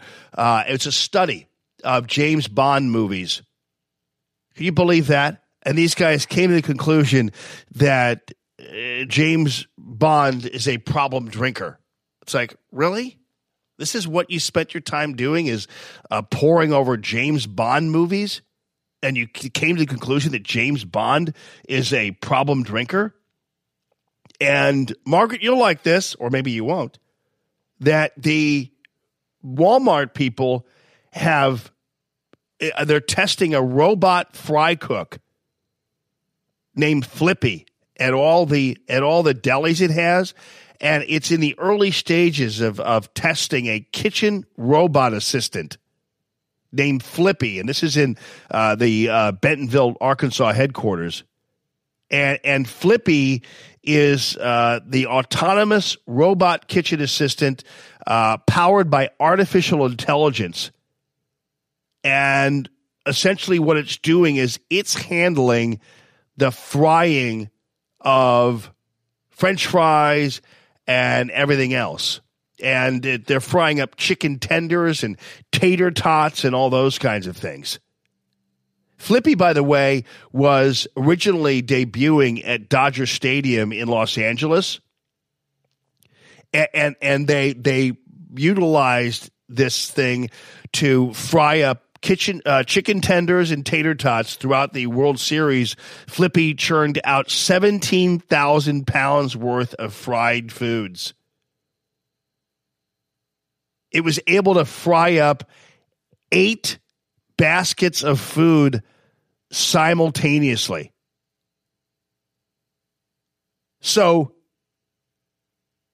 at Walmart, Flippy basically automates the frying process of a lot of the items served in the Walmart deli. So they include chicken tenders, mozzarella sticks, and potato wedges. But it's frying up 8 baskets of food simultaneously at Dodger Stadium a while back, and churned out 17,000 pounds worth of fried foods. And you know what? Flippy never calls in sick. Flippy only costs Walmart what I guess the cost of the electricity and the actual robotics costs. And Flippy will never be standing outside of Walmart or any place demanding an increase in the minimum wage. So if people are, Jimmy Haney, at once, 8 baskets of food simultaneously at once. So again, if people have a problem with Flippy, you need only turn to the people who have constantly harassed companies through their government or through their unions or whatever happens to be their service unions. This is their fault. This is what happens when you don't know what's going to happen month to month, year to year with your employees, and you can't rely on them. This isn't, in my opinion, just a crass bottom line thing for Walmart. Although companies do that, where robotics do add to that. But the fact of the matter is, if people have a problem with this is clearly just a reaction to the pressures that companies are under to continually do more and more and more, and have and demand more and more and more, demand more of this, demand more health care, demand more benefits, demand more wages, demand more vacation, call in sick. Grandma's car wouldn't start, so I couldn't make it to work today. All that mother jazz is out the window. And again, I'm not picking out Walmart here. I mean, like, for instance, Margaret works at Walmart, and she's a good employee, and she's a dedicated employee there. What I'm saying is, this is a reaction. It's kind of like what McDonald's is doing with the kiosks. I mean, how much are you going to tolerate if you're a McDonald's franchise owner, or if you're a McDonald's owner? How much are you going to tolerate your own employees standing outside your restaurant with signs calling you greedy and telling you that you need to increase their minimum wage to $15 an hour? I mean, how long before you say, you know what, this isn't going to work. We're going to get some robots in here who can make burgers and things like that, and we're going to go ahead and cut to the chase here and do this on our own, because again, I wouldn't tolerate it for a second if I'm McDonald's. Hey, is that you, Billy? You work here, right? Yes, I do. Why are you standing outside your place of work protesting your place of work? Because I'm with we're $15. We want $15 an hour, and the Organization for the Movement of People have me out here. I'm like, oh, well, you're fired. I mean, honestly, how much are these restaurants and these businesses going to put up with these ingrates who continually stand outside their places and demand more and everything else? So this is it's what you get. You know, this is what you get. You get kiosks and you get Flippy. And now keep in mind, for every deli worker that Flippy might put out of work, and I would have sympathy for that, but I think these deli workers and the other people, if you have an issue with it, blame the activists. Don't blame Walmart. They're just reacting to it. But let's put it this way: if you own a business or run a business or have a degree in robotics from Rolla, this is really good news for you, because more and more people are going to start using your Flippies and your robots. That's all. That's all. Now, some of you have said, well, I try to help as much as I can. Like, for instance, I don't do the self-checkout. I don't do that kind of thing. And, I still like that. I still like that contact. Self-checkout is great sometimes. Although there was a time when I would go and, after a while, it's like, okay, remember the whole paper and plastic craze? And if you asked for paper, somehow you were a terrible person from the and against the environment. Remember You have the checker would look askance at you. Paper or plastic? I'll take paper, please. The more dead trees, the better. Thank you. I want to see the smokestacks created by the paper. No, I mean, and no paper, please. Really? Yeah, I want paper. That's gone now. Now it turns out that the plastic bags are probably more energy consuming than a paper bag. And I love paper, but the plastic bags never stay. Anyway, I had one person who was so slow and would talk to me, and I don't mind having conversations, but I really don't want to talk about every single item I'm buying. Is that good? Yeah, it's delicious. Huh? What's in it? And they pick it up and start looking at the label. I'm going, lady, please stop reading the ingredients on the can of beans I just purchased here and put them in slide them down that conveyor and get me out of here.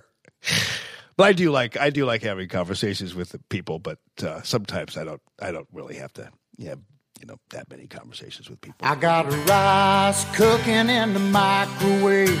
Got a 3-day beard I don't plan to shave, and it's a goofy thing, but I just gotta say, hey, I'm doing all right. We are live from the I think I'll make me some Discovery Design Truck Hair and Manufacturing Studios. Thank you so much for listening to the show. Thank you so much to the sponsors, Lovin', Michael Proctor, Proctor Drapery.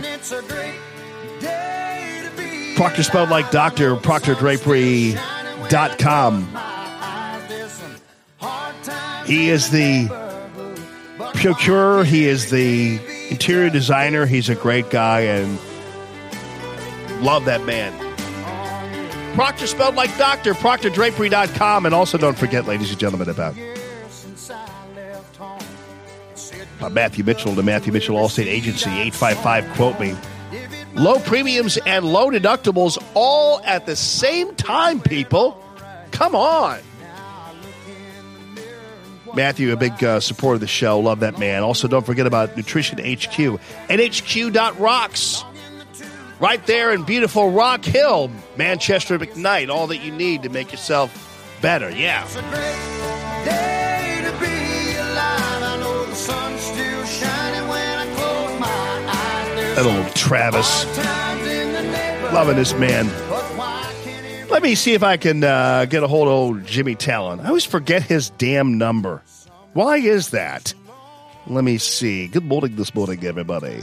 Good morning, Jim Talon. I hope he remembers. Good morning, good morning. Ooh, do. Damn it. Did they pick me off? Okay. All right. Let me find him. I think he's the 795 number. Hold on. Golly. Sorry about this, people. Sorry you have to listen to a little more Travis, right? Oh, yeah, there he is. Okay. Got him. Jimmy Talent. Jimmy Talent. Jimmy Talent. Yeah, Talent. Jimmy Talent. Good morning, Jim Talent. How are you, my friend? What's going on? Well, I was just reading about Theresa May's no confidence vote coming up today. Yes. In Great Britain. Yeah, Europe is having some real issues. And you know what? Yesterday, my analysis of the situation in France, for instance, Jim, I mentioned that, in my opinion, it appeared that we kind of had our little yellow jacket protest back in November of 2016. Much like the people in France who finally had kind of enough of the middle class being squeezed in the middle. For instance, when Macron decided he was going to go ahead and try to live out his unicorn dream of getting off of fossil fuels and increasing the liter of gas by 25 euros or cents. The people who could least afford it were the people in the middle, the 70% of the French who actually drive to work every day. The rich French didn't have to bother with they didn't worry about the 25 cents.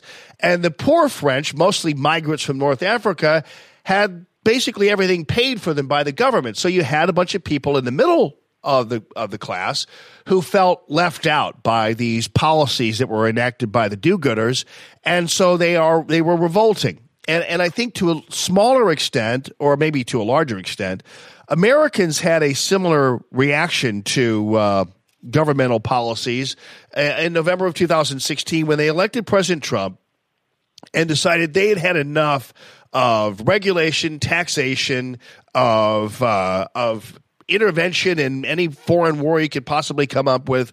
And so in the end, they revolted at the ballot box. These guys were out at the Louvre and the Arc de Triomphe and everything else. We went to the ballot box. Do you think that that's a semi-accurate way to look at it? Well, I think that there is a sense across the Western democratic world. The answer is yes. I think there's a lot of truth in that, Jamie. I should answer the question before explaining my answer.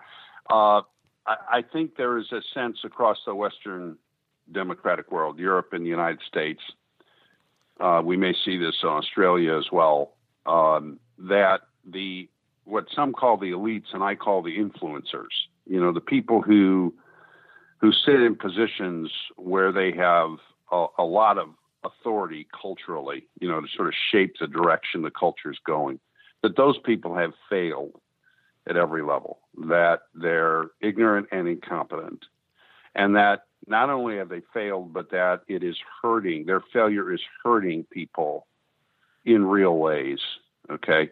Now I should add, if you're going to talk about France, I couldn't condemn more strongly the outbreaks of violence. And I'm not just saying this. I've written columns about this. Yeah.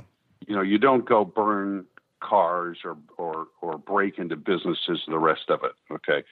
I do think you're correct, though, that these policies that deliberately drive up the cost of energy hurt people.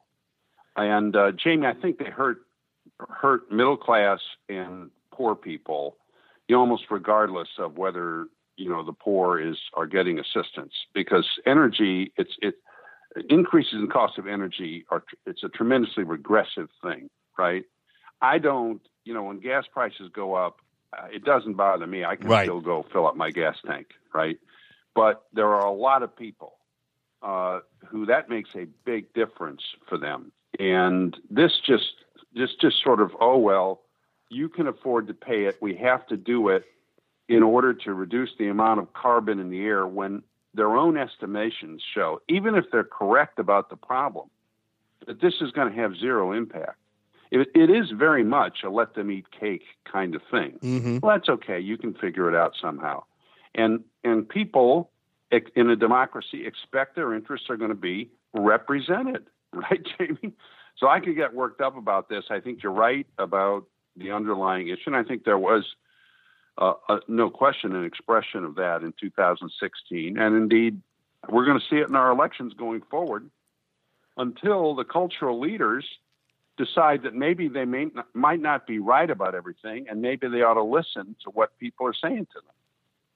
Yeah, and it's funny how it was interesting how, everybody was talking about how when President Trump was elected, it was some kind of accident, that it was obviously there's been some kind of mistake, and yet actually what we're seeing, even as it trails across Europe, and what you started out the conversation with regarding Brexit and the Theresa May vote, this seems to be something of an epidemic that is crossing all throughout the world. At least, let's put it this way: the West and Western Europe.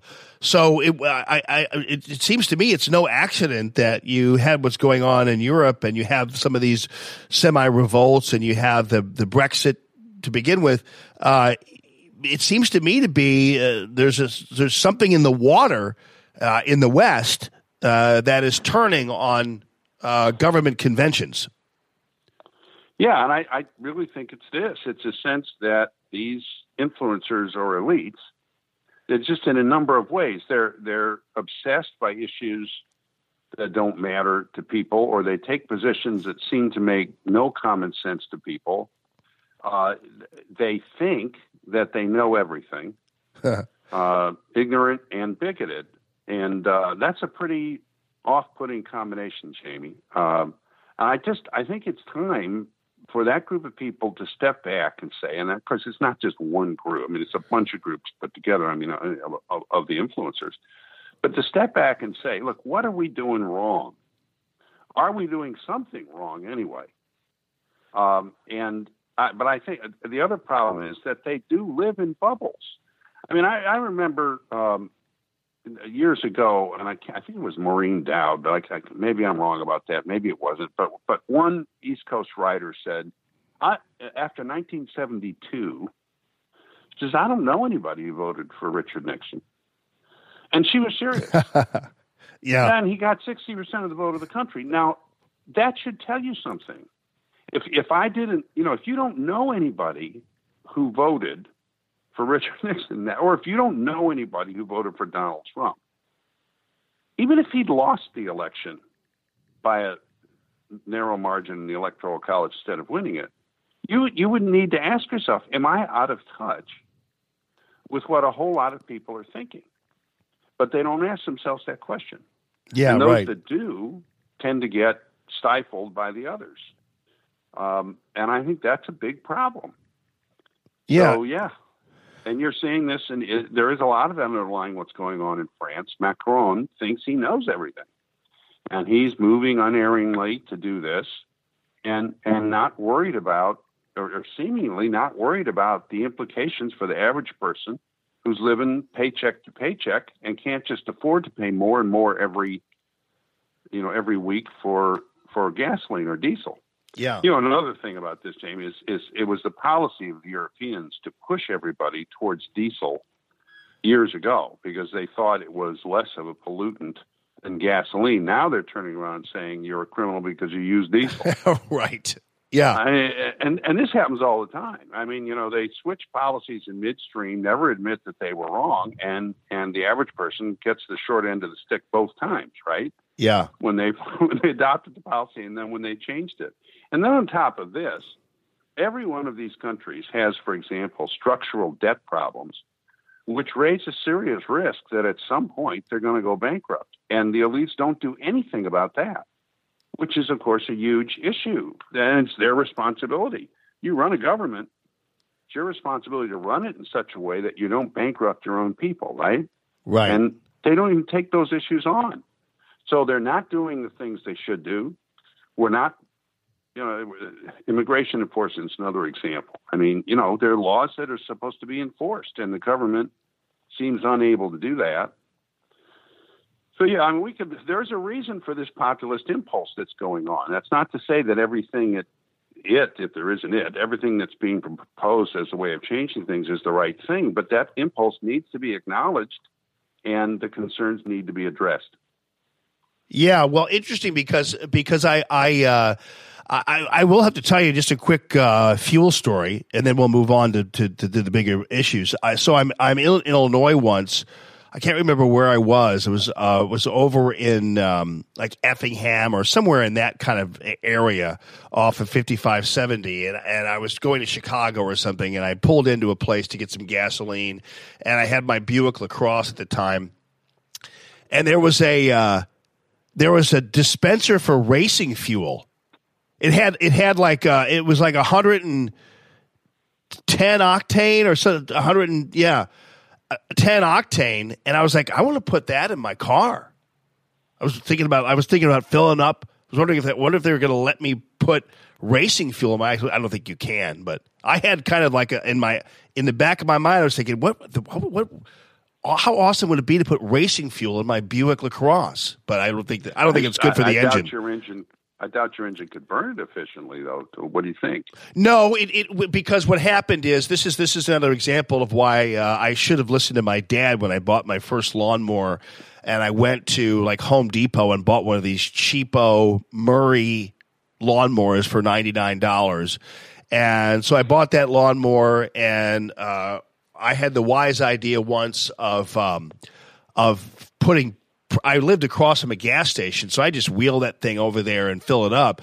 And I one time thought, well, you know what? I wonder what premium gas would do in this lawnmower. You know, like if I had like 99, maybe it would make it go faster or whatever.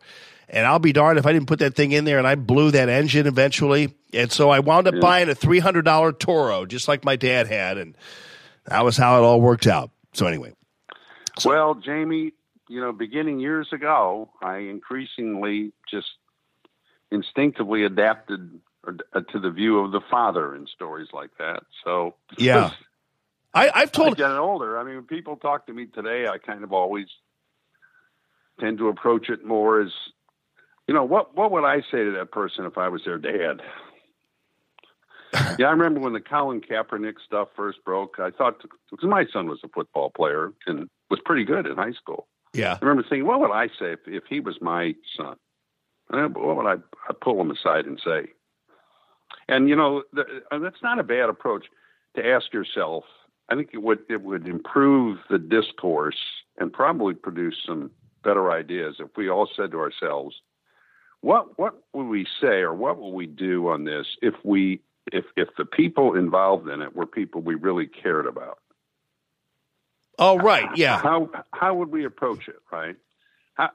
How would we approach all these issues?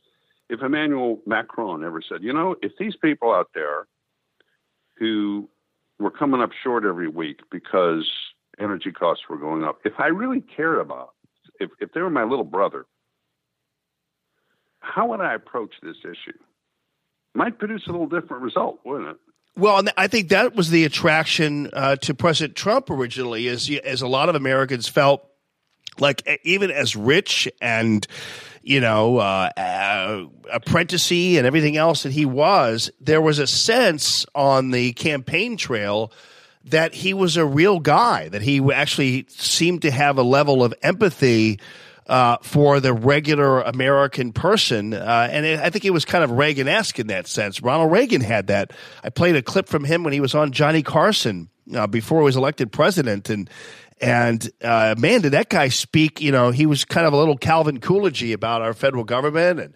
And it was really pretty amazing. But I think people sensed that President Trump was a guy who understood the struggles of regular Americans, business owners, and those kinds of individuals. And I think that was it. I think that he found the key.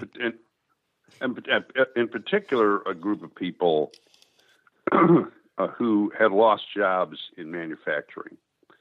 And this is another area where Washington just didn't see something it should have seen. Now, I was worried for years about what was happening to American manufacturing. One of the reasons I pushed so hard for an adequate defense budget.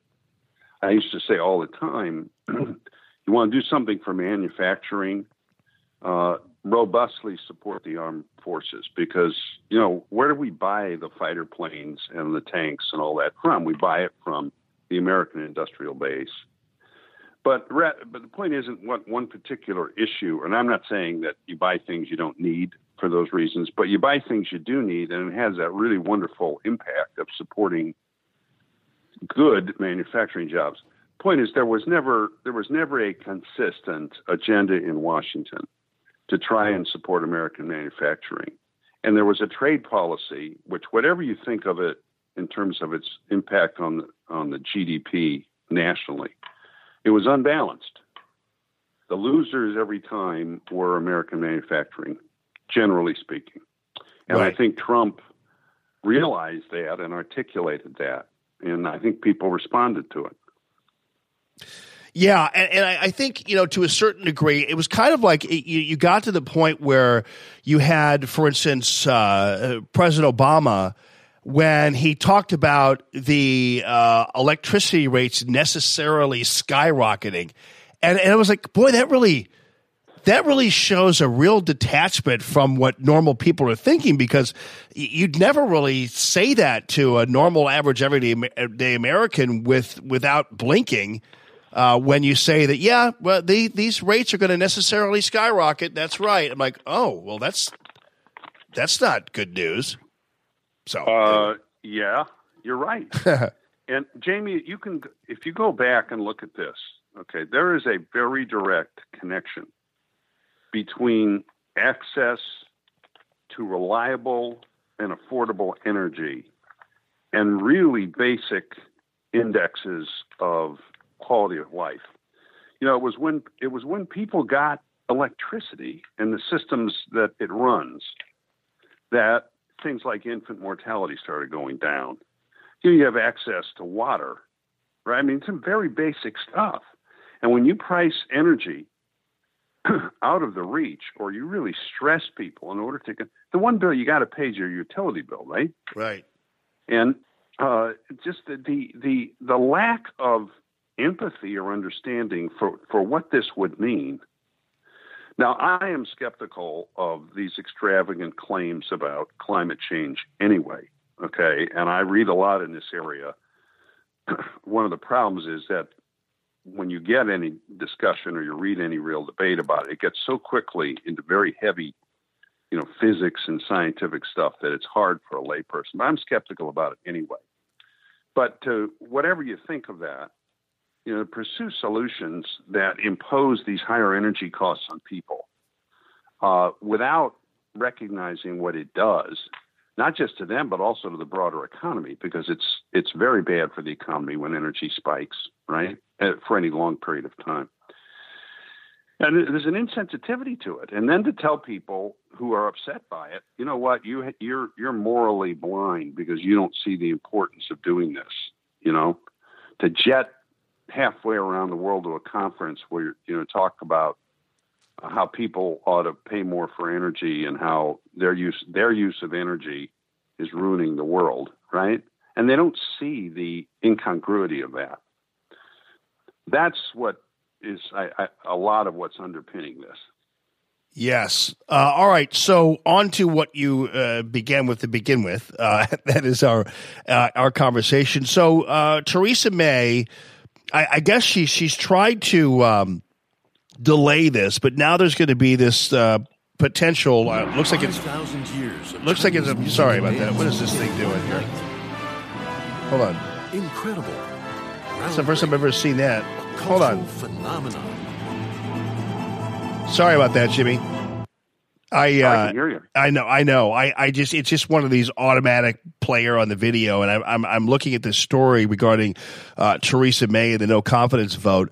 And so the Conservative Party, these guys have all said, we're gonna go ahead and take a no confidence vote on this. This is all over the Brexit thing. What exactly is happening here, and how does this manifest itself regarding our relationship with Britain and the European Union, et cetera? Yeah, that's a good question. Okay, so as I understand it, Jamie, and I'm not an expert on British parliamentary procedure, but according to the rules of the Conservative Party, and she is a conservative, if a prime minister, if 48 members, conservative members of parliament, send a letter requesting a vote of no confidence on their prime minister, they have to hold that vote. And what she has to do is, in order to stay as prime minister, or to stay as the leader of the Conservative Party and therefore as the prime minister, she has to win a majority of the conservative members of parliament in that vote. There's about 300 of them. So she has to get 50% plus one, or then she has to resign as prime minister and they will elect a new one from within the Conservative Party. Now, that new person has to have the support of a majority of the broader House of Commons. But that's what's at stake here. And the reason is because by any standard, and I don't like to criticize foreign leaders, I don't know what they're dealing with, and it is very hard, but she's really messed this thing up. And I've said from the beginning, Jamie, that that they voted to leave, which I thought was a very courageous vote. Yeah. I mean, it's none of my business. I didn't have a vote, but I would have voted to leave. So so they vote to leave. Everybody says, in all the parties, the British people have decided we have to do it, right? So everybody says we're going to do this. And in order to leave, the ideal situation would be to negotiate a cooperative solution with the European Union, because there are technical issues with leaving and that are significant, right? And I won't get into them all, and partly because I don't understand them all, but I won't get into it. Well, when you're going to negotiate, and the European Union was very angry about this, and they're very arrogant, and they don't want Britain to leave. Also because they don't want other countries, they don't want to set a precedent. So you knew they were not going to negotiate in good faith, right? I mean, this is not rocket science. You knew that the EU was going to try and negotiate a really, really tough deal to screw this up for the Brits.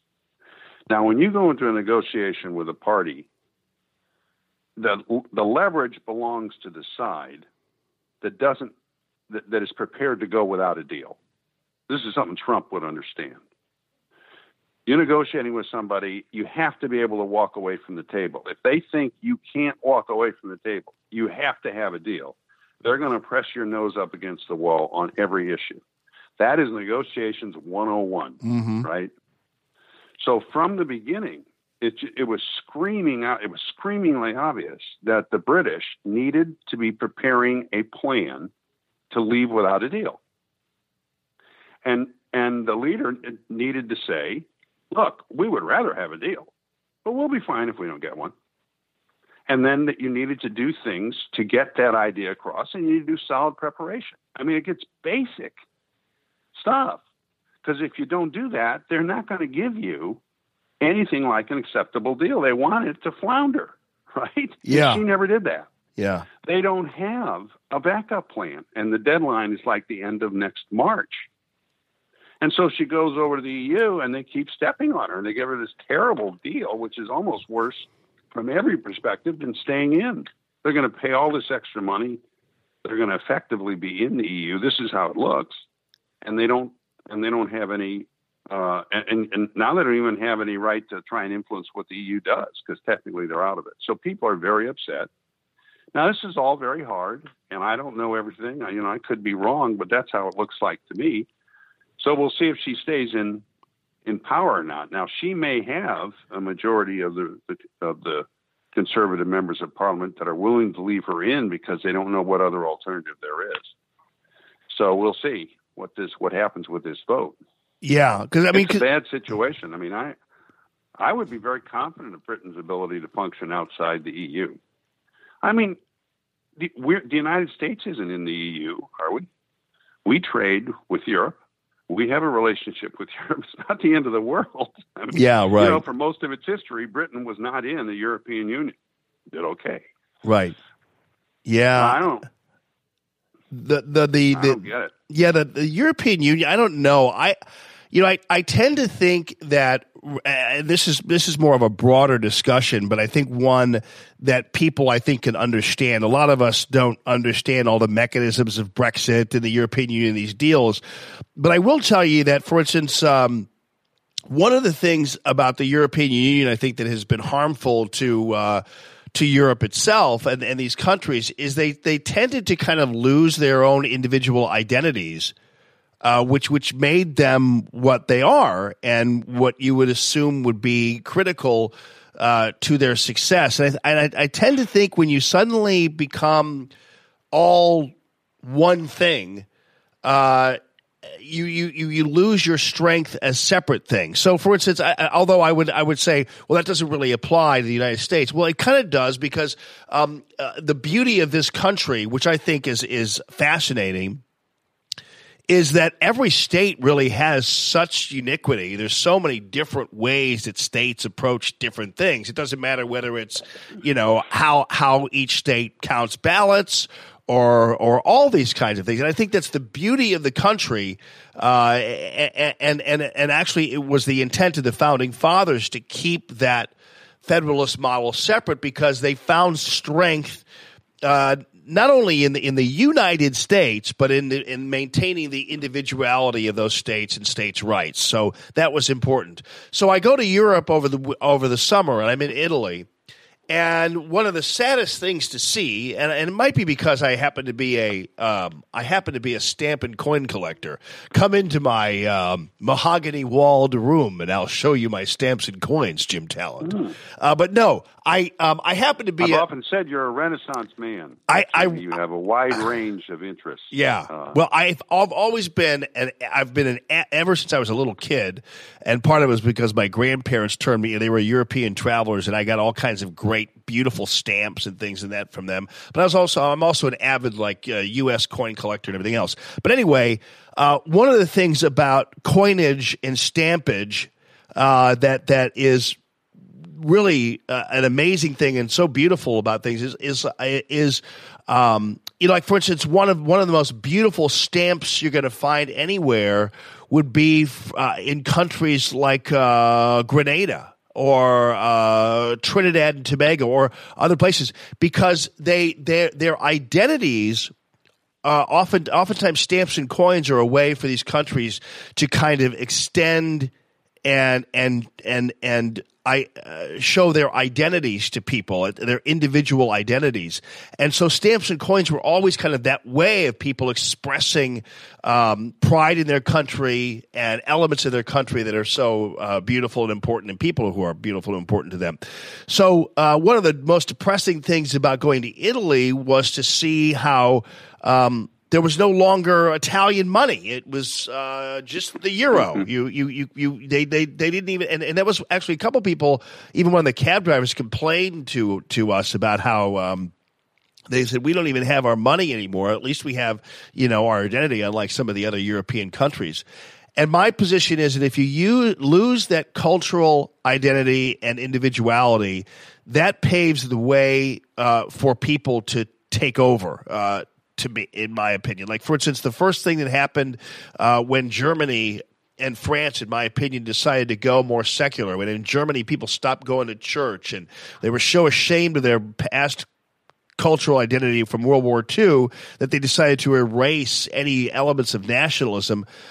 They wound up being invaded by migrants and fundamentalist Islam and everything else, and it's no wonder that Germany and France are being besieged by ISIS attacks and things like that. And so, to me, the European Union is not a good thing in terms of allowing countries to maintain their identities. I'm sorry, it's a long way to go for that, but nonetheless. Well, no, it's a very intriguing subject, and they're having these conversations, although, again, the influencers are not very open about having this conversation. They had to in Britain because they had a referendum about it. I watched a lot of those debates, thought they were very interesting. Jamie, I would say that, and I think this has been American policy towards the EU from the beginning, that it's a good thing that the Europeans want to work together, that they're aware of the national rivalries on the continent that have caused conflict in the past, that they want more commonality in terms of trade and rules and regulations, because that will make that it introduces efficiencies that make prosperity for everybody more likely. I mean, there are good things about that project. There are several huge problems which they don't acknowledge very well. One of them is when they all decided to have the common currency, which is what you were talking about. Well, part of the problem with that is that they're very different. They're in very different economic situations. You're talking about Germany versus Italy or Greece. You're talking about the northern countries versus the southern countries. And when you have a common currency, what it means is that in places like Italy and Greece and Spain, the currency is tremendously overvalued, okay, because their economy isn't as strong as the German economy. And when you're forced to deal with a currency that's overvalued, it makes it very difficult to export your products, and so you end up sort of being a captured market for, in this case, the Germans. And a lot of people have written about this, that really what the EU's done is allowed the Germans to dominate they finally won in the end. In other words, what people are saying, they dominate the continent economically. Now, that's oversimplistic, but there's a lot of truth in it. And when you get into a debt situation like Greece is in, for example, one of the ways a rational government would deal with a massive debt like that is to gradually inflate their way out of it. You don't want to do that too quickly. But the Greeks can't do that because they don't have control over their own currency. Neither can the Italians. And it causes tremendous, tremendous frustration among people there. And the EU can be very autocratic. It keeps telling these countries, you got to raise your tax, you got to eliminate your deficit, so you got to raise your taxes and you got to cut your spending. Well, that may be a decent policy, but people don't like to have that stuff dictated to them. Then you throw on top of that what Merkel did with the migrants, which was one of the most, unbelievably irresponsible things, which they have all now gone back on and reversed. You're letting in millions of people. You have a very risky security situation, and you're going to end up with a whole lot of crime. And there was no preparation for assimilating. I still am astounded that this was done. And it was in violation, by the way, of existing EU rules because they allowed people to travel through countries. If you were a refugee, you were supposed to go to the first place, as I understand it, the first country that you came to. And that was the EU rule. And again, all of this was done with a kind of insufferable arrogance. Like, if you don't understand this, it's just, and you disagree with this, or you have questions or concerns, it's just because you're heartless or stupid. Right. And instead of engaging with people on what their real concerns were. Right. I know, we're both sort of venting to each other a little bit. But one of the things I learned early on in politics is that, people come up to you and they're critical or passionate about what they think, or they have some real concern. You need to make an effort to understand where they're coming from. You need to be willing to say to yourself, you know what, I may not be entirely right about this. Because you can't represent them otherwise. Right. You have an attitude of service towards them, right? Yeah. And that's missing in a lot of these places. These are supposed to be public servants. Yeah. I'm not attacking anybody in particular. I criticized the Prime Minister May before. I'm not in her shoes, and it's really difficult with a thin parliamentary majority to do this. And I'm not saying she doesn't have that attitude, but there are a lot of people in the EU project who just don't. And that kind of arrogance, we're the elitists, we went to the good schools, and we're going to tell you what to do. And that's, I don't blame people for being upset about that. Well, and again, too, I guess, there are certain levels of there are opportunities for kumbaya moments and sitting cross-legged on the floor with people.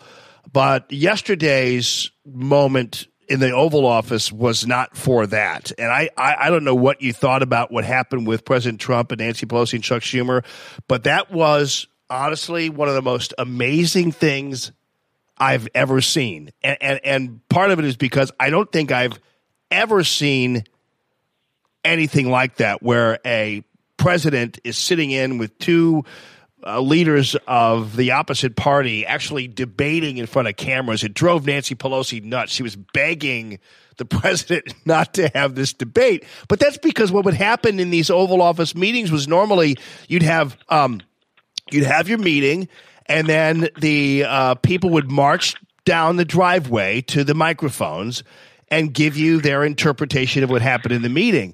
President Trump, in his infinite wisdom and jocularity, decided he was just going to go ahead and have the meeting right there in front of the media, which, interestingly enough, Nancy Pelosi didn't like, which is curious considering how we've been told for the past several months that the media is an integral part of our democracy, and how we shall not attack Jim Acosta because freedom of the media is important. And there's Nancy Pelosi saying, let's not have this in front of the press right now, like they're chopped liver. So anyway, I thought it was brilliant. It was tactically a risk because, but see, President Trump knew that the media was going to take the side of Schumer and Pelosi anyway. So he might as well just go ahead and have the meeting and say what he wanted to say so that we all could see him and hear him the way he wants to be seen and heard. Yeah, I'll confess to you, I haven't seen it. I saw articles about it this morning and skimmed it. I haven't watched it yet. I do think that there's a time and a place for private conversations. Yeah, but I'm very I understand the president's position, because in that situation, what he doesn't want, and I don't know if this has happened to him in the past, he doesn't want them to say one thing privately to him. Yes. And then go out and represent the meeting in a different way. It's what they do. I suspect that he felt that's happened in the past. It has. And that this time he was going to say, it's like in the old days before social media. If you're going to, the press would want you for an interview. They want to tape an interview. And if you were a conservative, I mean, we all knew that they were highly unlikely to be really fair and balanced about it, right? Yes. So they would tape the interview, and even if this happened to me. I mean, even if you did really well in the interview, then they edit it. Yeah, I know. Right? Yeah. And so I remember once H.W., who we just buried and honored, told, I think it was Dan Rather, yeah, I'll do an interview with you, but I want it done live. Right. So you can't edit it. And this is the same kind of thing. In other words, I want everybody to see what everybody's saying. And we'll see how that works. It's sort of an opening salvo in dealing with these people. The president wants a vote on his wall. Now, I don't happen to think, Jamie, that I think a wall's a good idea. I don't think it's the most important thing by any means that we need to do in terms of immigration enforcement. I agree. But I do think the president's entitled to a vote on it. I mean, it'd be one thing if they voted on it and voted it down, but it's my understanding that they just haven't, the Senate hasn't given him a vote on it. Yeah, right. And they ought to. And it's his priority, and you don't want it, okay, go on record and say why you don't want it. Right. Personally, I think I think every country that's serious about a particular border has a system of fencing and passive barriers. Okay, and I don't want people to think that this is like the Wall of China necessarily, but I think it's a good idea to do that. Good fences make good neighbors, the old statement. And he ought to get a vote. Yeah. Now, whether he ought to allow the government to shut down if he doesn't is a difficult question. Government shutdowns, sometimes they work, often they don't in terms of accomplishing what you want. So this is the kind of thing he has to navigate. Yeah, and I'm with you on the wall, and we gotta go here, but still, I'm with you on the wall issue. He did promise it; it was an integral part of his campaign, so I get it from that angle. I do have to tell you though that our own immigration figures show us that half of the illegals here were here initially by invitation. I mean, they're, right. Through the visa program, and that one actually congressman lost his job over when he added that amendment that still actually might be voted on to expand this green card system. But nonetheless, I know that people, one of the biggest problems is the overstaying of these visas that we are giving right. to begin with. And so, and a wall's not going to resolve that problem. And I would actually make the argument that visa overstaying, it probably is hurting more Americans making meaningful incomes than people crossing the Rio Grande. But I don't know. I might be wrong about that, but I'm just saying. I know you got to go, Jamie. I'll just add this, okay? There's a lot of things that government doesn't do well, and we probably shouldn't expect it to do well. Some things the government does are hard, okay? Border enforcement is something governments have been doing for thousands of years. Okay, we know how to do that. This is an example of what we were talking about before, when the people who think they're so smart and they run everything, right, can't do the simple things, and yet they present themselves as knowing everything to everybody else. And you go, well, look, you can't even enforce a border? Yeah. I mean, come on. I know. it's why I used to complain when I was about transportation infrastructure. How come the roads are so lousy? I mean, government does know how to build roads and maintain roads, right? This is not rocket science. Urban education, Jamie, that's hard. In fact, education's hard. Okay, but border enforcement is something we should know how to do. Yeah. Well, I mean, it could be worse. We could have been in medieval Italy, where when I was over there, you had all these beautiful little cities. Went down to Cinque Terre, which is on the Ligurian Sea, and up on the mountains there, you'd see these small towns, these small villages, and every single one of them had, first of all, like these amazing, gigantic walls and turrets, and people would peer out of them because people wouldn't leave each other alone back in those days. Every time you turned around, there was some goofball arriving on a boat to pillage your town. So these people so every city, I mean, you go into in Lucca there, the walled city of Lucca is world famous. It's just like, the walls are not, it's not like they're just out of the blue. I'm not quite sure we need something similar to that, but I thought that was interesting to see historically. It is very interesting. You're a much better traveled man than I am. I'm probably the least cosmopolitan person you know. I have little desire to see exotic places. Well, I honor those who want to do that, but it's just not my thing. Well, it was actually my in-laws, Kathy and Don's. It was their 50th wedding anniversary.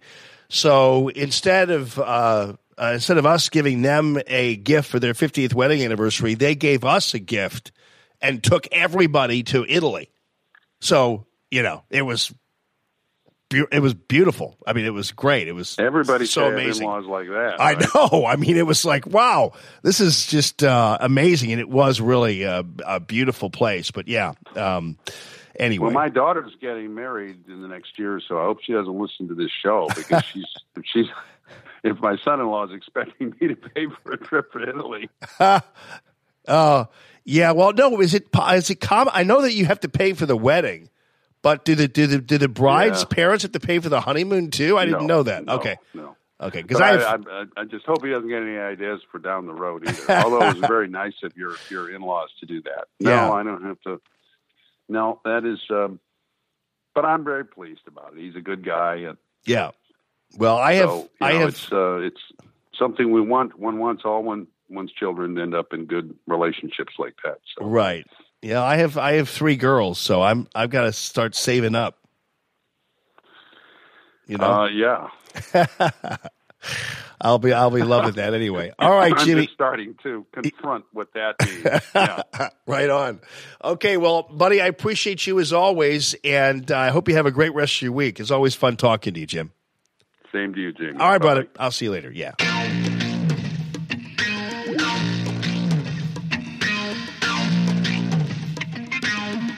Speaking of that, having money for the weddings. Keep the proud sponsors of Radio Free Allman coming. And one of those is Golden Oak Lending, 314-567-GOLD, 314-567-GOLD, goldenoaklending.com. And you'll be able to go ahead and get 2 months afloat. Won't have to make a house payment until February when you get a refi with them. Rates are low, could be going up in spring, who knows? So make sure you go ahead and get in while the getting is good. With Golden Oak Lending, goldenoaklending.com, and 314-567-GOLD. And also, we've got Nutrition HQ, nhq.rocks, Ricky Hall, veteran owned, right there in Rock Hill. He's got all kinds of great supplements for you, energy, lifts, boosts, post-workouts, pre-workouts, hormone energizers, both for men and women. Weight loss programs for you. Everything else to get into the holidays. Not having time to work out. Get a fat burner from old Ricky Hall. NHQ.rocks. Appreciate it very much. So I see Bono out there in the green room. Bono, why don't you come on in, man? Let's check in with Bono again. From last week. We can't get enough of Daniel. U2 Hype is performing at Del Mar Hall on Friday night. Oh, wait a minute. Michael Stipe's here, too? Oh, my good morning. What's up, buddy? How are you? How you doing? It's a rock and roll show now. I love it. Now, do you recall, it was 2 years back, it was late, it was like 2 a.m. 2 a.m.? You and I met for the first time at the Midnight Ramble. Oh, no kidding. Oh, yeah. I remember hosting the Midnight Ramble. I was like the MC of the Midnight Ramble. Correct. With my 90s tribute band. I was going to The say, Whackness. which one of your million... Oh, that's right. Yeah. And we were doing some cake, and we were all geeking on that. You were doing cake, too, huh? Yeah. That's right. Oh, wait. Do you have a... It's great to see you. Let me just make sure I'm doing this okay here. So we've got... what do you got in your hand there, bud? Wait, what's your name again? Jason. Jason. Okay, nice to meet you, buddy. Jason is basically Michael Stipe, right, Jason? Yes. And but 100 other people as well. All right. In excess. Let's list them. I do my best. So we've got Monopolize two bands. This is an awesome poster here. Yeah. This is a frameable little piece of art here, buddy, Jason. Oh, thank you. Oh, yeah. It's really nice. So for $20, you have an entire night. I mean, honestly, that's a bargain. So you've got two amazing tribute bands. You've got U2 Hype, which is a tribute to U2, obviously. And Daniel, you met last week. He was in and did some U2 for us, which is really great, by the way. People love that, man. Good. And you have Jason, who is part of Murmur, which is a tribute to REM. And both of these bands, by the way, what is it, by U2 Hype, REM, by 120 minutes. What am I missing there? What am I missing there, Jason? Well, by 120 minutes is my classic alternative rock cover band. Oh, nice. Okay. It's just part of the empire, the Nelson Empire. So That's all it is. So let me guess. You guys play things like Possum Kingdom and all that kind of stuff? We do that. Do you really? Ramones and Fugazi and The Cure, and we patterned after the MTV 120 Minutes show that ran for 20 years. Oh, wow. So yeah, I think that's so cool. You know, it's interesting. I always joke around about the early '90s alternative music, and I always thought that, boy, if you were a young woman, particularly the girlfriend of somebody in a '90s alternative song, usually we're winding up down by the river or you know. Out behind something, you know, is always kind of like dangerous to be a. Yeah, right. It was dangerous to be a young woman in a '90s rock, '90s alternative piece. Let me grab some REM. Now, see, Jason, I'm a huge REM fan, and I actually like a lot of the Let me get it here. I got one of my favorites is actually the Out of Time album, which I really like. I like their way older stuff, but Out of Time is really a good one. I agree. But nonetheless, so now what are we going to do here? Okay, keep in mind this is at Del Mar Hall. It's Friday night. Mm-hmm. The doors open at 7:00. The show starts at 8. There is reserved seating available if you want to check that out. I think Brandy started the queue already, so I think there's a line. Probably you got to get a number. Really? Get your hand marked. Does she we'll have be coming in about 3 if you want to come back to the loading dock and meet us all. Right on. Just a tip. So does Brandy have a sleeping bag out there already and Probably, everything? Yeah, probably got her tent up and I love hot it. chocolate. So anyway, this is going to be and plus it's going to be a really fun night for all of you who love this music and there's so many memories associated with the music. That's one of the great things about the tribute bands. You guys address all these people have somewhere, some way. They were someplace when they first heard Mysterious Ways or someplace when they first heard Superman or whatever. it's kind of it's a beautiful thing, and plus it's fun. These guys are fun. So Radio Free Europe. Yeah, that was the first song for me I heard. Oh yeah, right. I think it was on like huge. It was like on. I think it was on like Fridays. Yeah, that show Fridays that had the bands. Like it was like at 1 a.m. Yeah. Wait a minute. When I was talking about Italy early on, you were going crazy. What's up with that? Are you from Italy? No, I want to go back. Oh, okay. Anybody watching from Italy, I'm ready to come. When you guys want to have me back, I'm there. Go fund me to Italy. That's right. What you need to start doing. Go fund Dano. All right, so I'm going to let you guys. You guys look like you already know what you guys already have a plan, correct? Oh yeah. Okay. Well, so we rehearsed and rehearsed. Right.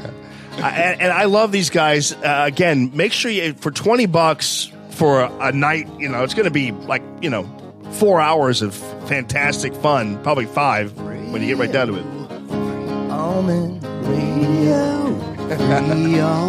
Calling now. Transit. Calling now. I'm in transit. I love it, you guys. All right, Radio so Free Almond.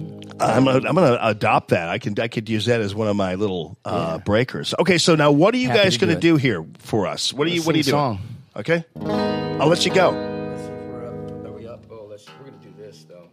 So you guys are actually gonna ultimately play together Friday night too, right? Yeah, there's gonna be some you have your separate. collaboration. Nice. Yeah. Oh yeah. Jason's like, oh yeah. Exactly what we're gonna do, brother. Lots of surprises. Good morning this morning. Thought maybe I was going to get pulled off of Facebook for mysterious ways, but I dodged a bullet there. Didn't play enough, I guess. No. Put some genocide. Yeah. Carpet crawlers. And Facebook, they can never. If I play a little Genesis, that's the one thing you play. If you play something just off the grid enough, the Facebook algorithm mafia can't find you. You know. Like I was playing Nectar the other day, and I was like, I know they're not going to be able to. They're not going to be able to find this. Pick up on this one. The problem is, the minute you start playing like the Fifth Dimension, they'll pull you off like in 10 seconds. So you gotta. There's certain songs I'm learning I can't play. We're getting ultimately a license, but it's a complicated process through Facebook where you got to fill out all this paperwork and you got to do. To me, if you're an artist, you want to be played on Facebook. Absolutely. I mean, although I do appreciate the fact that artists are certainly like like I don't steal music. Like everything I do, I'll buy the music. So I do believe they're obviously entitled to their art. So I don't want to steal anything from anybody. But anyway, right? Yeah. Neither here nor there. You guys aren't stealing. You're honoring. You are tributing. Absolutely. Paying tribute to these people. Because what happens is every time we hear a U2 hype or REM murmur, I'm going, you know what? I got to go out and get that. I'm going to download that song. They might hear a song that they haven't downloaded yet off of iTunes. So they got to love you guys. All right, gentlemen. I hope so. Yes. Is it getting better? Or do you feel the same? And will it make it easier on you now? You got someone to blame. You said one love, one life, it's one you need in the night. One love, get to share it. It leaves you, baby. You don't care for it.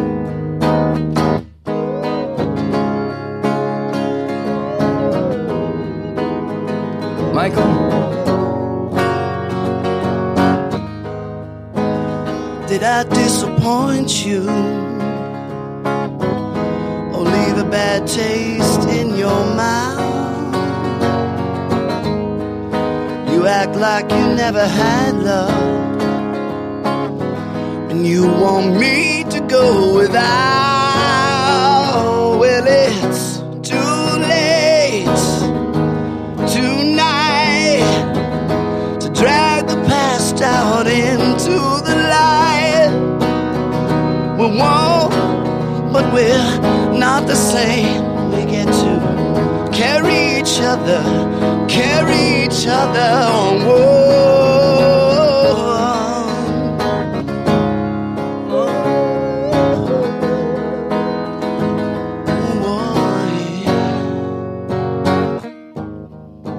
Did you come here for forgiveness? Or did you come to raise the dead? Did you come here to play Jesus? Michael Stipe on Friday night? He does. Well, did I ask too much? More than I lied. You gave nothing, now it's all I got. We're one, but we're not the same. Yeah, we hurt each other.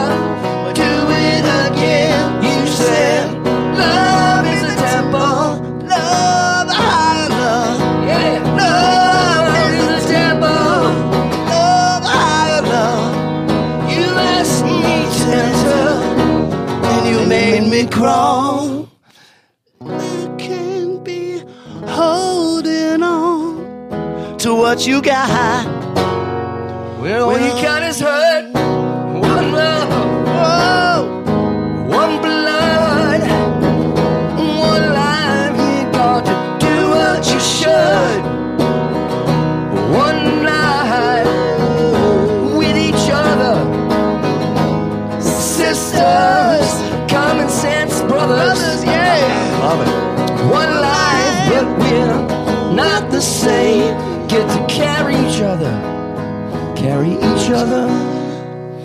Friday night. Whoa. Carry everybody That to was the great. Del Mar Hall. Man, We can't play you the whole guys- thing. I don't want to pulled off. Yeah, your voice is just. Good.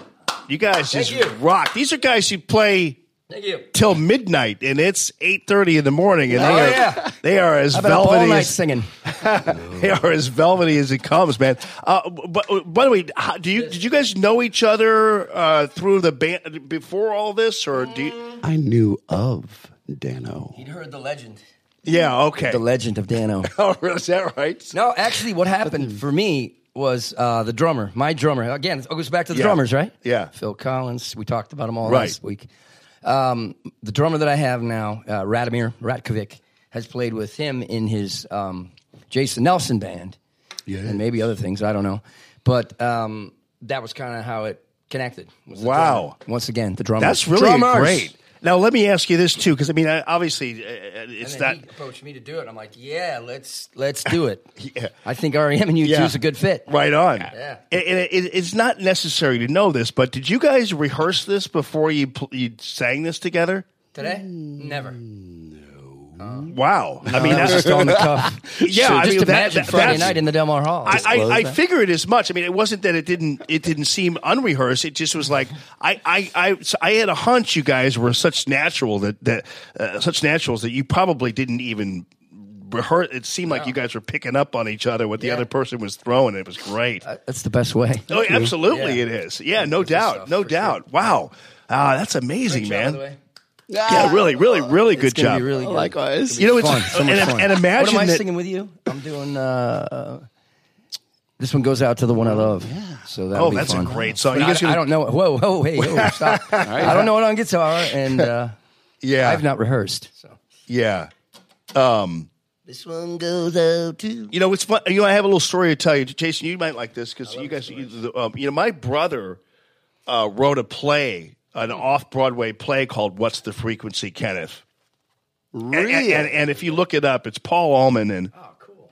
I saw it performed in New York, and it was all about the Dan Rather. Right. It was the craziest damn thing, and that song, I mean, is so damn good, and it's so weird anyway. Yeah. The whole thing is just weird. But it's a powder keg. Listen to this intro, and then it kicks in. That's amazing to me. Yeah. I'm going to be bouncing all around the Oh, I place know when it. we're playing. Sonically, it's so fun. You will be able to mosh with Bono. Right on.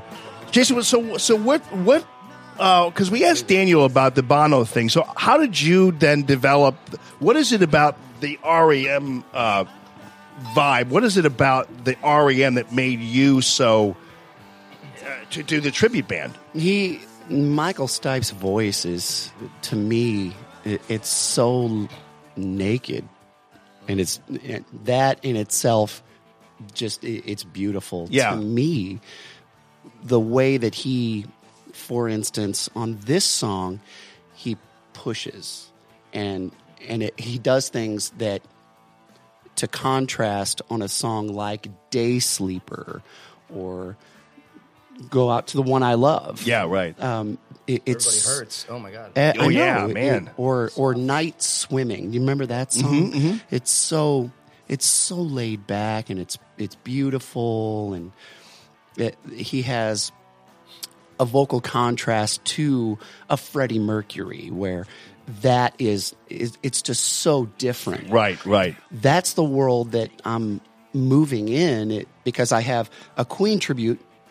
Oh, you do? An REM tribute and a Ramones tribute. Oh, wow. And a Faith No More tribute. All of these vocal stylings. In Excess. That they're so different. Iron Maiden. Oh, wait. Those are all your tribute bands? Really? And In Excess even? Yeah. Wow. Yeah. And so 2018 was kind of my bucket list year. Yeah, right. To do all these different projects. So what compelled me to push REM more than my other tributes was, for one, my love of the music, but it has been embraced by St. Louis. Oh, yeah. All these people in the community were like, you have to do that more. Right. We want more of that. Yeah, right. So, yeah. And people will listen. I mean, people will listen. Daniel was talking about how at one time they played after a U2 concert, and everybody came out because you just wanted to be kind of reminded. You still have the whole vibe going, the energy going, and REM though they don't. Do they perform live very often? I don't really see them in St. Louis a whole lot. They have retired. The band has not been playing together for now going on. I mean, it's been since 2004. Yeah. I mean, it's been years. Right. Michael Stipe's been asked, much like the other members of the band, is there any thought about getting back together and just playing shows? They're even opposed to that. They're like, no, we don't want to do all hit parade right kind of approach to their shows. Yeah. So they've just been living their lives. Yeah. Michael Stipe always seemed to be a very serious guy. Like he gets up there and he always the way I always see Michael Stipe, unlike for instance Bono, Stipe's up there with his little one earphone in his ear thing, and he's like just kind of like so laser focused on this area. Absolutely. Microphone. Both hands, right? Exactly on the mic all the time, and really trying to focus and hit the notes. Yeah, right. Yeah. Whereas the gregarious approach that Dano has, channeling Bono is amazing. He's all over the place. Right. So now you brought in you do a Queen tribute also, right? So is this all the same band, or do you have different guys in different bands? I am blessed to work with 35 different musicians in town. St. Louis is, as you well know, just a wealth of talent. No doubt, man. So you've got like a tribute dynasty going there. That's what I said. That's what I said. Oh, I got to get in there with the Phil Collins Genesis right on. quick. And per Live Nation, St. Louis is a hotbed of tribute. Wow. Like the center of the universe for tribute bands right now. I don't know why, but it is. It wasn't in 2000, let me tell you that. Oh, okay. Started, when I was the only tribute band in St. Louis. Well, St. Louis and music, I mean, like even here at Gaslight, where they continue to introduce new bands and really good new artists. I mean, so thankful for that. Yeah, it's almost like St. Louis, in my opinion, can compete any day of the week with Austin or Madison, Certainly. or I believe Athens, that. Georgia, whatever, where these guys, The only differentiating factor in this man's humble opinion is that these artists in St. Louis are not compelled to get out and tour regionally as much as, say, the Memphis folks or the Chicago folks. Yeah. So. Yeah. Well, and that's true. And I think, too, though, I think most bands would tell you that they love St. Louis audiences. Oh, yeah. People are really into music here. Yeah. And into the bands. Oh, which is why I think absolutely. you guys are going to I think this place is going to be packed. We hope so. I mean, it will be. You might have to. You might if they sold it out by themselves and we don't sell it out, I think I'm done. I think I'm just gonna. You can have my guitar. You can have my shades. You guys are gonna become like the Urge. You got to do 2 nights. You know? El Monstero is what I'm going for. Oh yeah, El Monstero. You know what? 3 nights at the pageant. Thank you very much. It's so amazing. I first saw El Monstero probably 15 years after they had already been doing their thing, and it was like a couple years ago, and I was like, I can't believe how great this is. Oh, I mean, it was amazing. It's an amazing show. Production is outrageous. Yeah, right. Incredible. So, what's your favorite REM? What's your favorite REM song? Do you have one? Right now, it's got to be Day Sleeper. Oh, really? Yeah. Huh. I was in I don't Vintage think I have Vinyl it. yesterday, and they were playing Accelerator. Too. Yeah, it was awesome. Yeah. Last week it was Find the River. Yeah, who's the guy that plays who's the guy that plays with him who it's kind of like every band has what's that? Peter Buck, the guitar player. Yeah, who every band has Jangly one guy guitars. they throw a bone to who gets to do a song, right? Yeah. And or Mike Mills, the bass bass player. player too. Yeah. He sings. He writes a handful of tunes. Just for the record, on the drummers, Bill Berry is a great drummer. Was a great drummer. Oh yeah, right. He's real similar to Larry Mullen's style of drumming, and always enjoyed it. Always one of those guys playing for the song, playing the parts. Yeah, for the song like Larry does. I have to admit, I don't know whether. Let me ask you this, just for my opinion, since I'm not I'm not totally familiar with REM. But was Out of Time considered to be heretical to REM's past, or was it just a departure? Because I really like Out of Time. I probably like Out of Time more than I like all their some of their other stuff. The new school approach that REM has. But we are, for better or for worse, we'd like to think better, a very life-rich pageant heavy band. And if you like the earlier, albums, we cover tunes from the first 11. Yeah.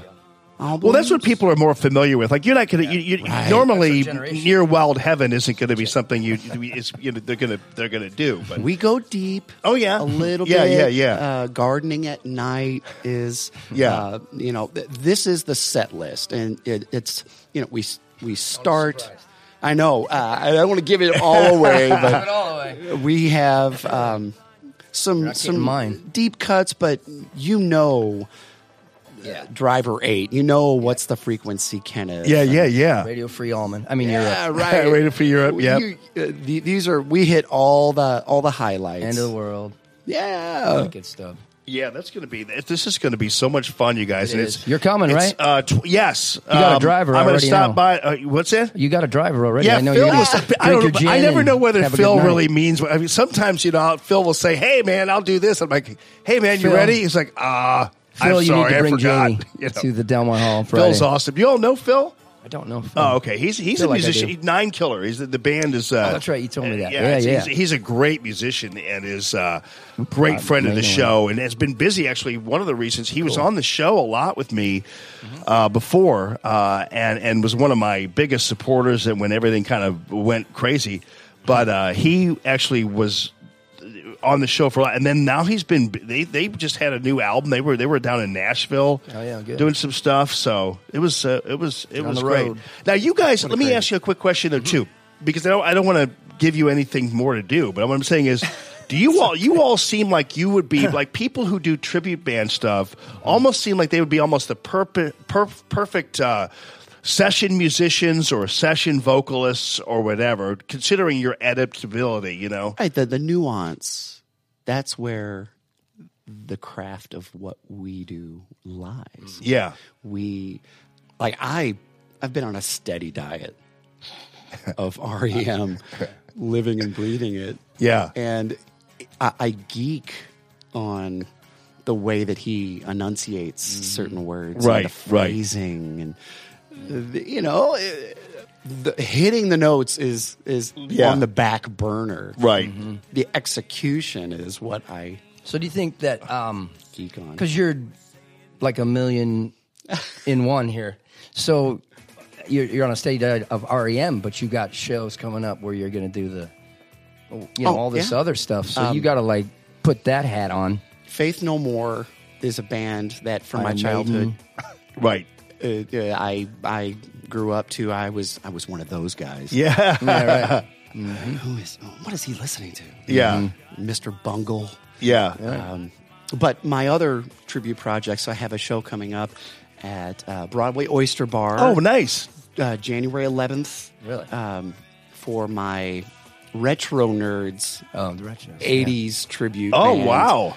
And we're doing NXS that night. Oh, nice. And then the following Friday, January 18th at Broadway Oyster Bar, we're doing 120 minutes and then the Ramones. Oh, wow. So the Ramones, they are a doo-wop band that started what is now punk. Right, I mean, they're the godfathers of punk. Yeah.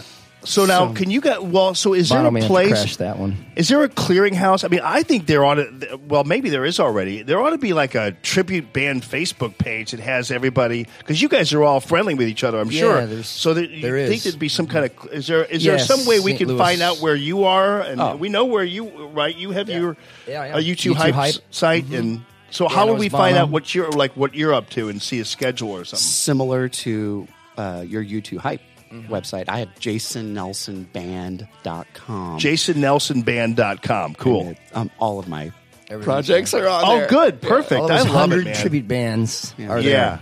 Well, you guys, I got to tell you though that this is why we love this, and actually, which is why I love the whole Radio Free Almond Nation and all the eclectic people who listen to it and tune in. Because first of all, people, I think there's one thing they have in common, because we have people who are business owners and people who are the blue collar, all those people. One thing people appreciate is energy, passion, creativity, taking risks, all those things that kind of put you out there. And so we all know all about risk. Oh, yeah. Oh, yeah. We won't go into that. In our line of work, yeah. Yeah, but people appreciate that and support that, and because that's the way we all live, and sometimes it's even the way we all wish to live, Right. and Vicariously. live vicariously through you guys. So, Damn. I mean, I got to tell you, this is like right in the wheelhouse of That's the, awesome. and also people are joyful. I mean, they're fun. They like Yeah. just having fun. Yep. It's definitely gonna everybody be a fun on stage that time. night. You may pick up on it, but we're having the time of our life. Right. Yeah. And that your entertainment is the byproduct. Right on. Of And that. I think that's what'll set it all off too, is because everybody is tributing bands that they're huge fans of. Huge. Like my guys are all, we're all YouTube. Everybody's a YouTube fan, Right. But then we're all. I love REM. Grew up on them and everything else. So I'm like, I'm watching REM. Like I said, I'm going to be I'll be right in the throes. You will Love be it. able to this brush is- up against this. This is one of the reasons why also I happen to actually be more appreciative of the tribute band than like let's say the cover band, because there's a difference. Because like for instance, I love like people. And I guarantee you, I mention this and I'll be attacked. Me too. For Sure, it. we're all gonna be But people like I blacklisted. can't stand to hear Michael Bublé sing "Fly Me to the Moon" because it's like, dude. It's not "Flaw Me to the Moon" anyway. And you talked about enunciation earlier. one of the things about Frank Sinatra is Frank Sinatra sang like a man and said, "Fly me That's to right. the moon." Right. It's not That's right. "Flaw me to the moon." Yeah. And so that drives me nuts. So I'd rather see somebody actually, when they're doing a Sinatra song, although somebody else wrote it, obviously, and he's even covering kind of the original version. But nonetheless, I'd rather see somebody just do what he does. Right. You know, hop on the notes like a jaguar hops on a injured caribou, and do it like you have some energy. In my mind. Yeah, but nobody wants to hear Good one. No. a don't. different version of Superman. We want to hear Superman. Exactly. You know. Absolutely. I mean, that's kind of, and that's what's we love about it. You know. Yeah, if you're a tribute band, you're a tribute band. That's you're the not a cover definition band. between the two. Exactly. The cover band has Details. that kind of loosey-goosey license. Right. Whereas the tribute, we Interpret. try to Yeah. maintain the integrity. Well, plus people love to kind of see how well. I mean, to me, it's also kind of harder to be a tribute band because although people are there to have fun, they're not always trying to check boxes and stuff. But it is. But you have to really be serious about it. You have to really. You can't just be out there, karaokeing. You got to be like you're like right in. I know my guys. I'm sure you two hype the dress, the mannerisms, the movements. Yeah, right. We've been focused on YouTube live shows for really? the last month. Yeah. So, guys too, and that's through jasonnelsonband.com or watching REM. Okay, like gotcha. live, Back in the live day. stuff as opposed to records. The way that they move Yeah. on stage. And, Yeah, I love it. What's done at a certain time in the show, like this is a giveaway, but every time I sing "Beautiful Day," after the flood, all the colors come out. It goes open with the American flag in it. Nice. It's the cover of Time, photo shot. Yeah, I love it, man. I love it. You I'm guys. probably in 18 years, I've not missed that, unless I haven't been wearing that jacket, which probably was very few times that I didn't have the right jacket on. But yeah, I but love that's that the song. stuff that people, they just go out of their minds about. Yeah, they love it. Well, you guys, man, I'll tell you, congratulations. And Thank you. One night, two headliners, one stage. There we go. Yes. Murmur, a tribute to REM by 120 Minutes. As it's billed. As it's billed on As all it's the billed. posters. I love this right here. It's right on the front of the Delmar It's a Hall. cool poster, man. I got to tell you. Thank you. That is compliments of Will Horton. No kidding. Our bass player. Yeah, man. Yeah, And the tribute other to bass YouTube by player is, YouTube Hype. And, I mean, I don't know. It's just like old school, the colors and... Yeah, I didn't get the ships, but that's I learned to like it. Yeah, On the what high is it about the seas, ships? Oh, okay. You have the imagery of... We're not at war. No, we are not, but they're dominating That's right, dominating. That's presence. Oh, yeah, man. Each in their own right. Yeah. You could almost... Yeah, I love these, the big, beautiful wooden... Yeah. So did we. Ships. Yeah, what do they call them? The schooners or tall schooners, ships. whatever they Tall call them. ships. Yeah, whatever. Yeah, yeah. Schooners. These are the kind that they try to get in on Cinque Terre, man. These are the ones who these guys come in here and ramming speed. Exactly. That's what we'll be at ramming speed on Friday night for sure. All right, gents. Well, listen, it's great to meet you and great to have you guys. And we'll see you Friday night at Delmar Hall is great. Delmar Hall is kind of a nice, wide open space, and it's really a great venue for something like this. Yeah, because people can kind of hang out and dance and do whatever. But It's a great place. I do have one quick story, because Jason, I told you about this. Delmar Hall is where I was at the presidential debate, the Clinton and Trump debate, right?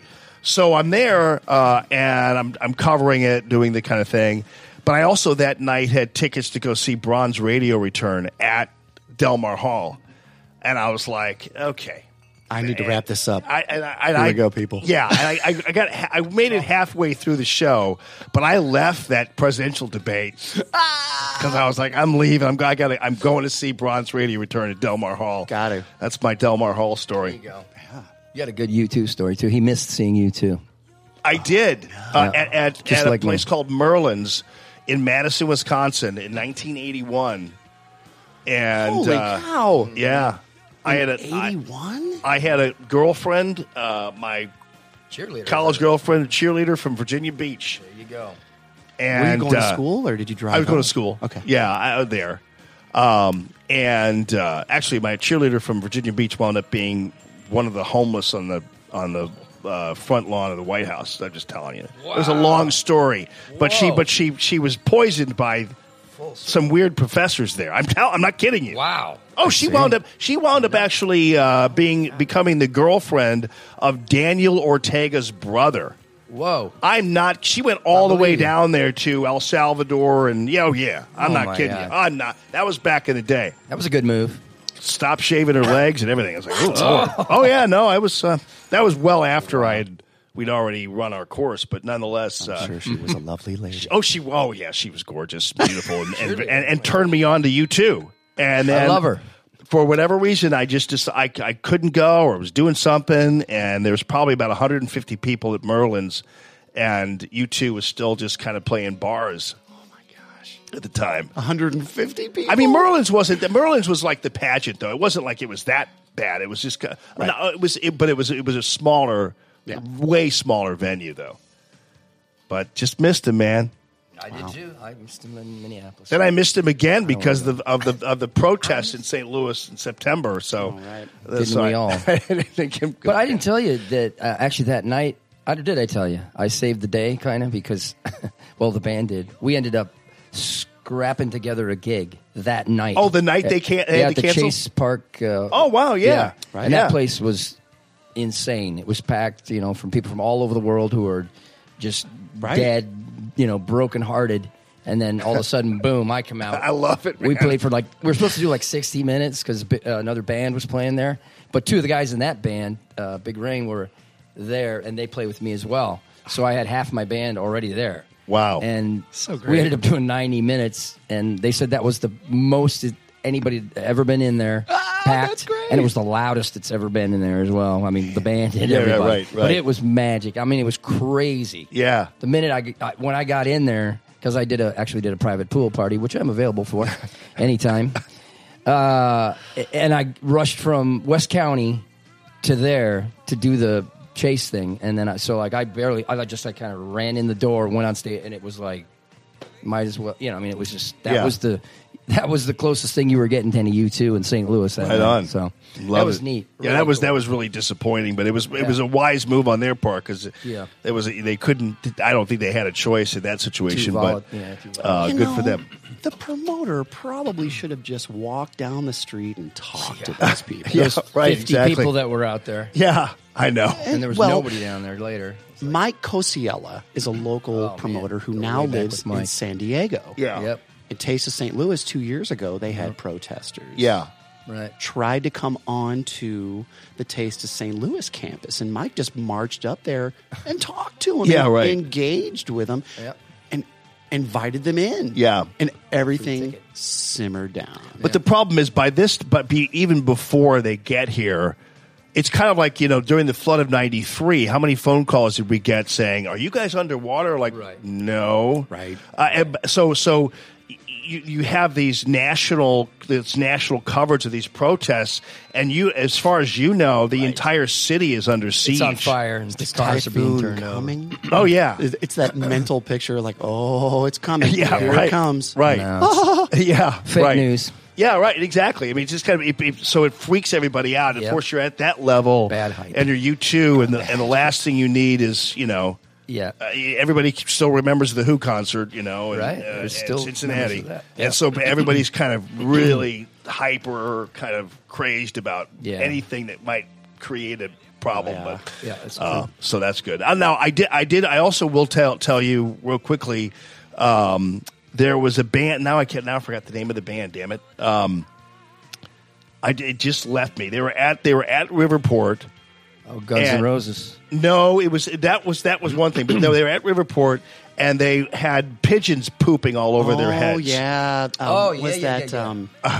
Yep, I remember. And they got so upset. They left. They left the stage. Yes. What was the name of They're a it? great band, damn it. I can't remember the name of the band. I can't either. It wasn't Queens of the Stone Age. No, but it's kind of like them. But they're really good. Now I can't remember the name of the band. I remember that. Who was Somebody will pop it up on there and get on there. Somebody's gonna I know because I play him all Sex the time. is on fire. Yeah, Sex. Okay, now Kings of Leon. Kings of Leon. So I since I won. At the time I was like, those pussies. I can't believe. Then I realized that, you know what? Then I listened to more Kings of Leon. I was thinking, yeah, man, they had every right. How long are you going to stand there and get pooped on by pigeons? Right. You know? How many bands, though, do we know that you know now personally that would have held their ground, though? Yeah, Like, they're maybe. like, okay, Yeah. the show, these folks, they got babysitters. Yeah. They paid their $25 to sit. Traveled from who knows where. Maybe the dude had some, ancestor who died from pigeon droppings. Yeah, or something. Who knows? exactly. Or allergic reactions or something. Yeah, I'm Who allergic knows, to pigeon droppings. All right, guys. Like Well, listen. Spinal Tap. You know what's great about this, though, too, is best laid plans. I had intentionally said, well, come on in. We'll talk to you for 10 minutes and go. And we just talked for, an hour. 45, which is great because I'm fascinated by the work you guys do and all that you do. But now I gotta get off the air. So. Do you want to take us out with something, or you just want to kind of you may go ahead and I'll do the theme? I don't want to put you on the spot. That's all right. You know. Little God's country. Daniel Burrows. JasonNelson.com is where you can find info about Jason's stuff. Dream beneath desert sky. Rivers run, will soon run dry. Need new dreams on Friday night. Delmar Hall, $20. And you've got Murmur, a tribute to REM, and a tribute to U2 by U2 Hype. It's going to be a great time. Doors open at 7 o'clock. Shows at 8. Reserve seating available, but $20 just to party like it's 1980 through 2003 or whatever however you want to do it. You're going to be able to do it, and you guys, it's been a privilege having you in the studio. Thank you, James. And thanks for coming. Nice to see you again, Jason. Boy, it's been a long time since we had that. So thank you guys for listening to Radio Free Allman, and hope you have a great rest of your day. We are from the Discovery Design Truck Care and Manufacturing Studios.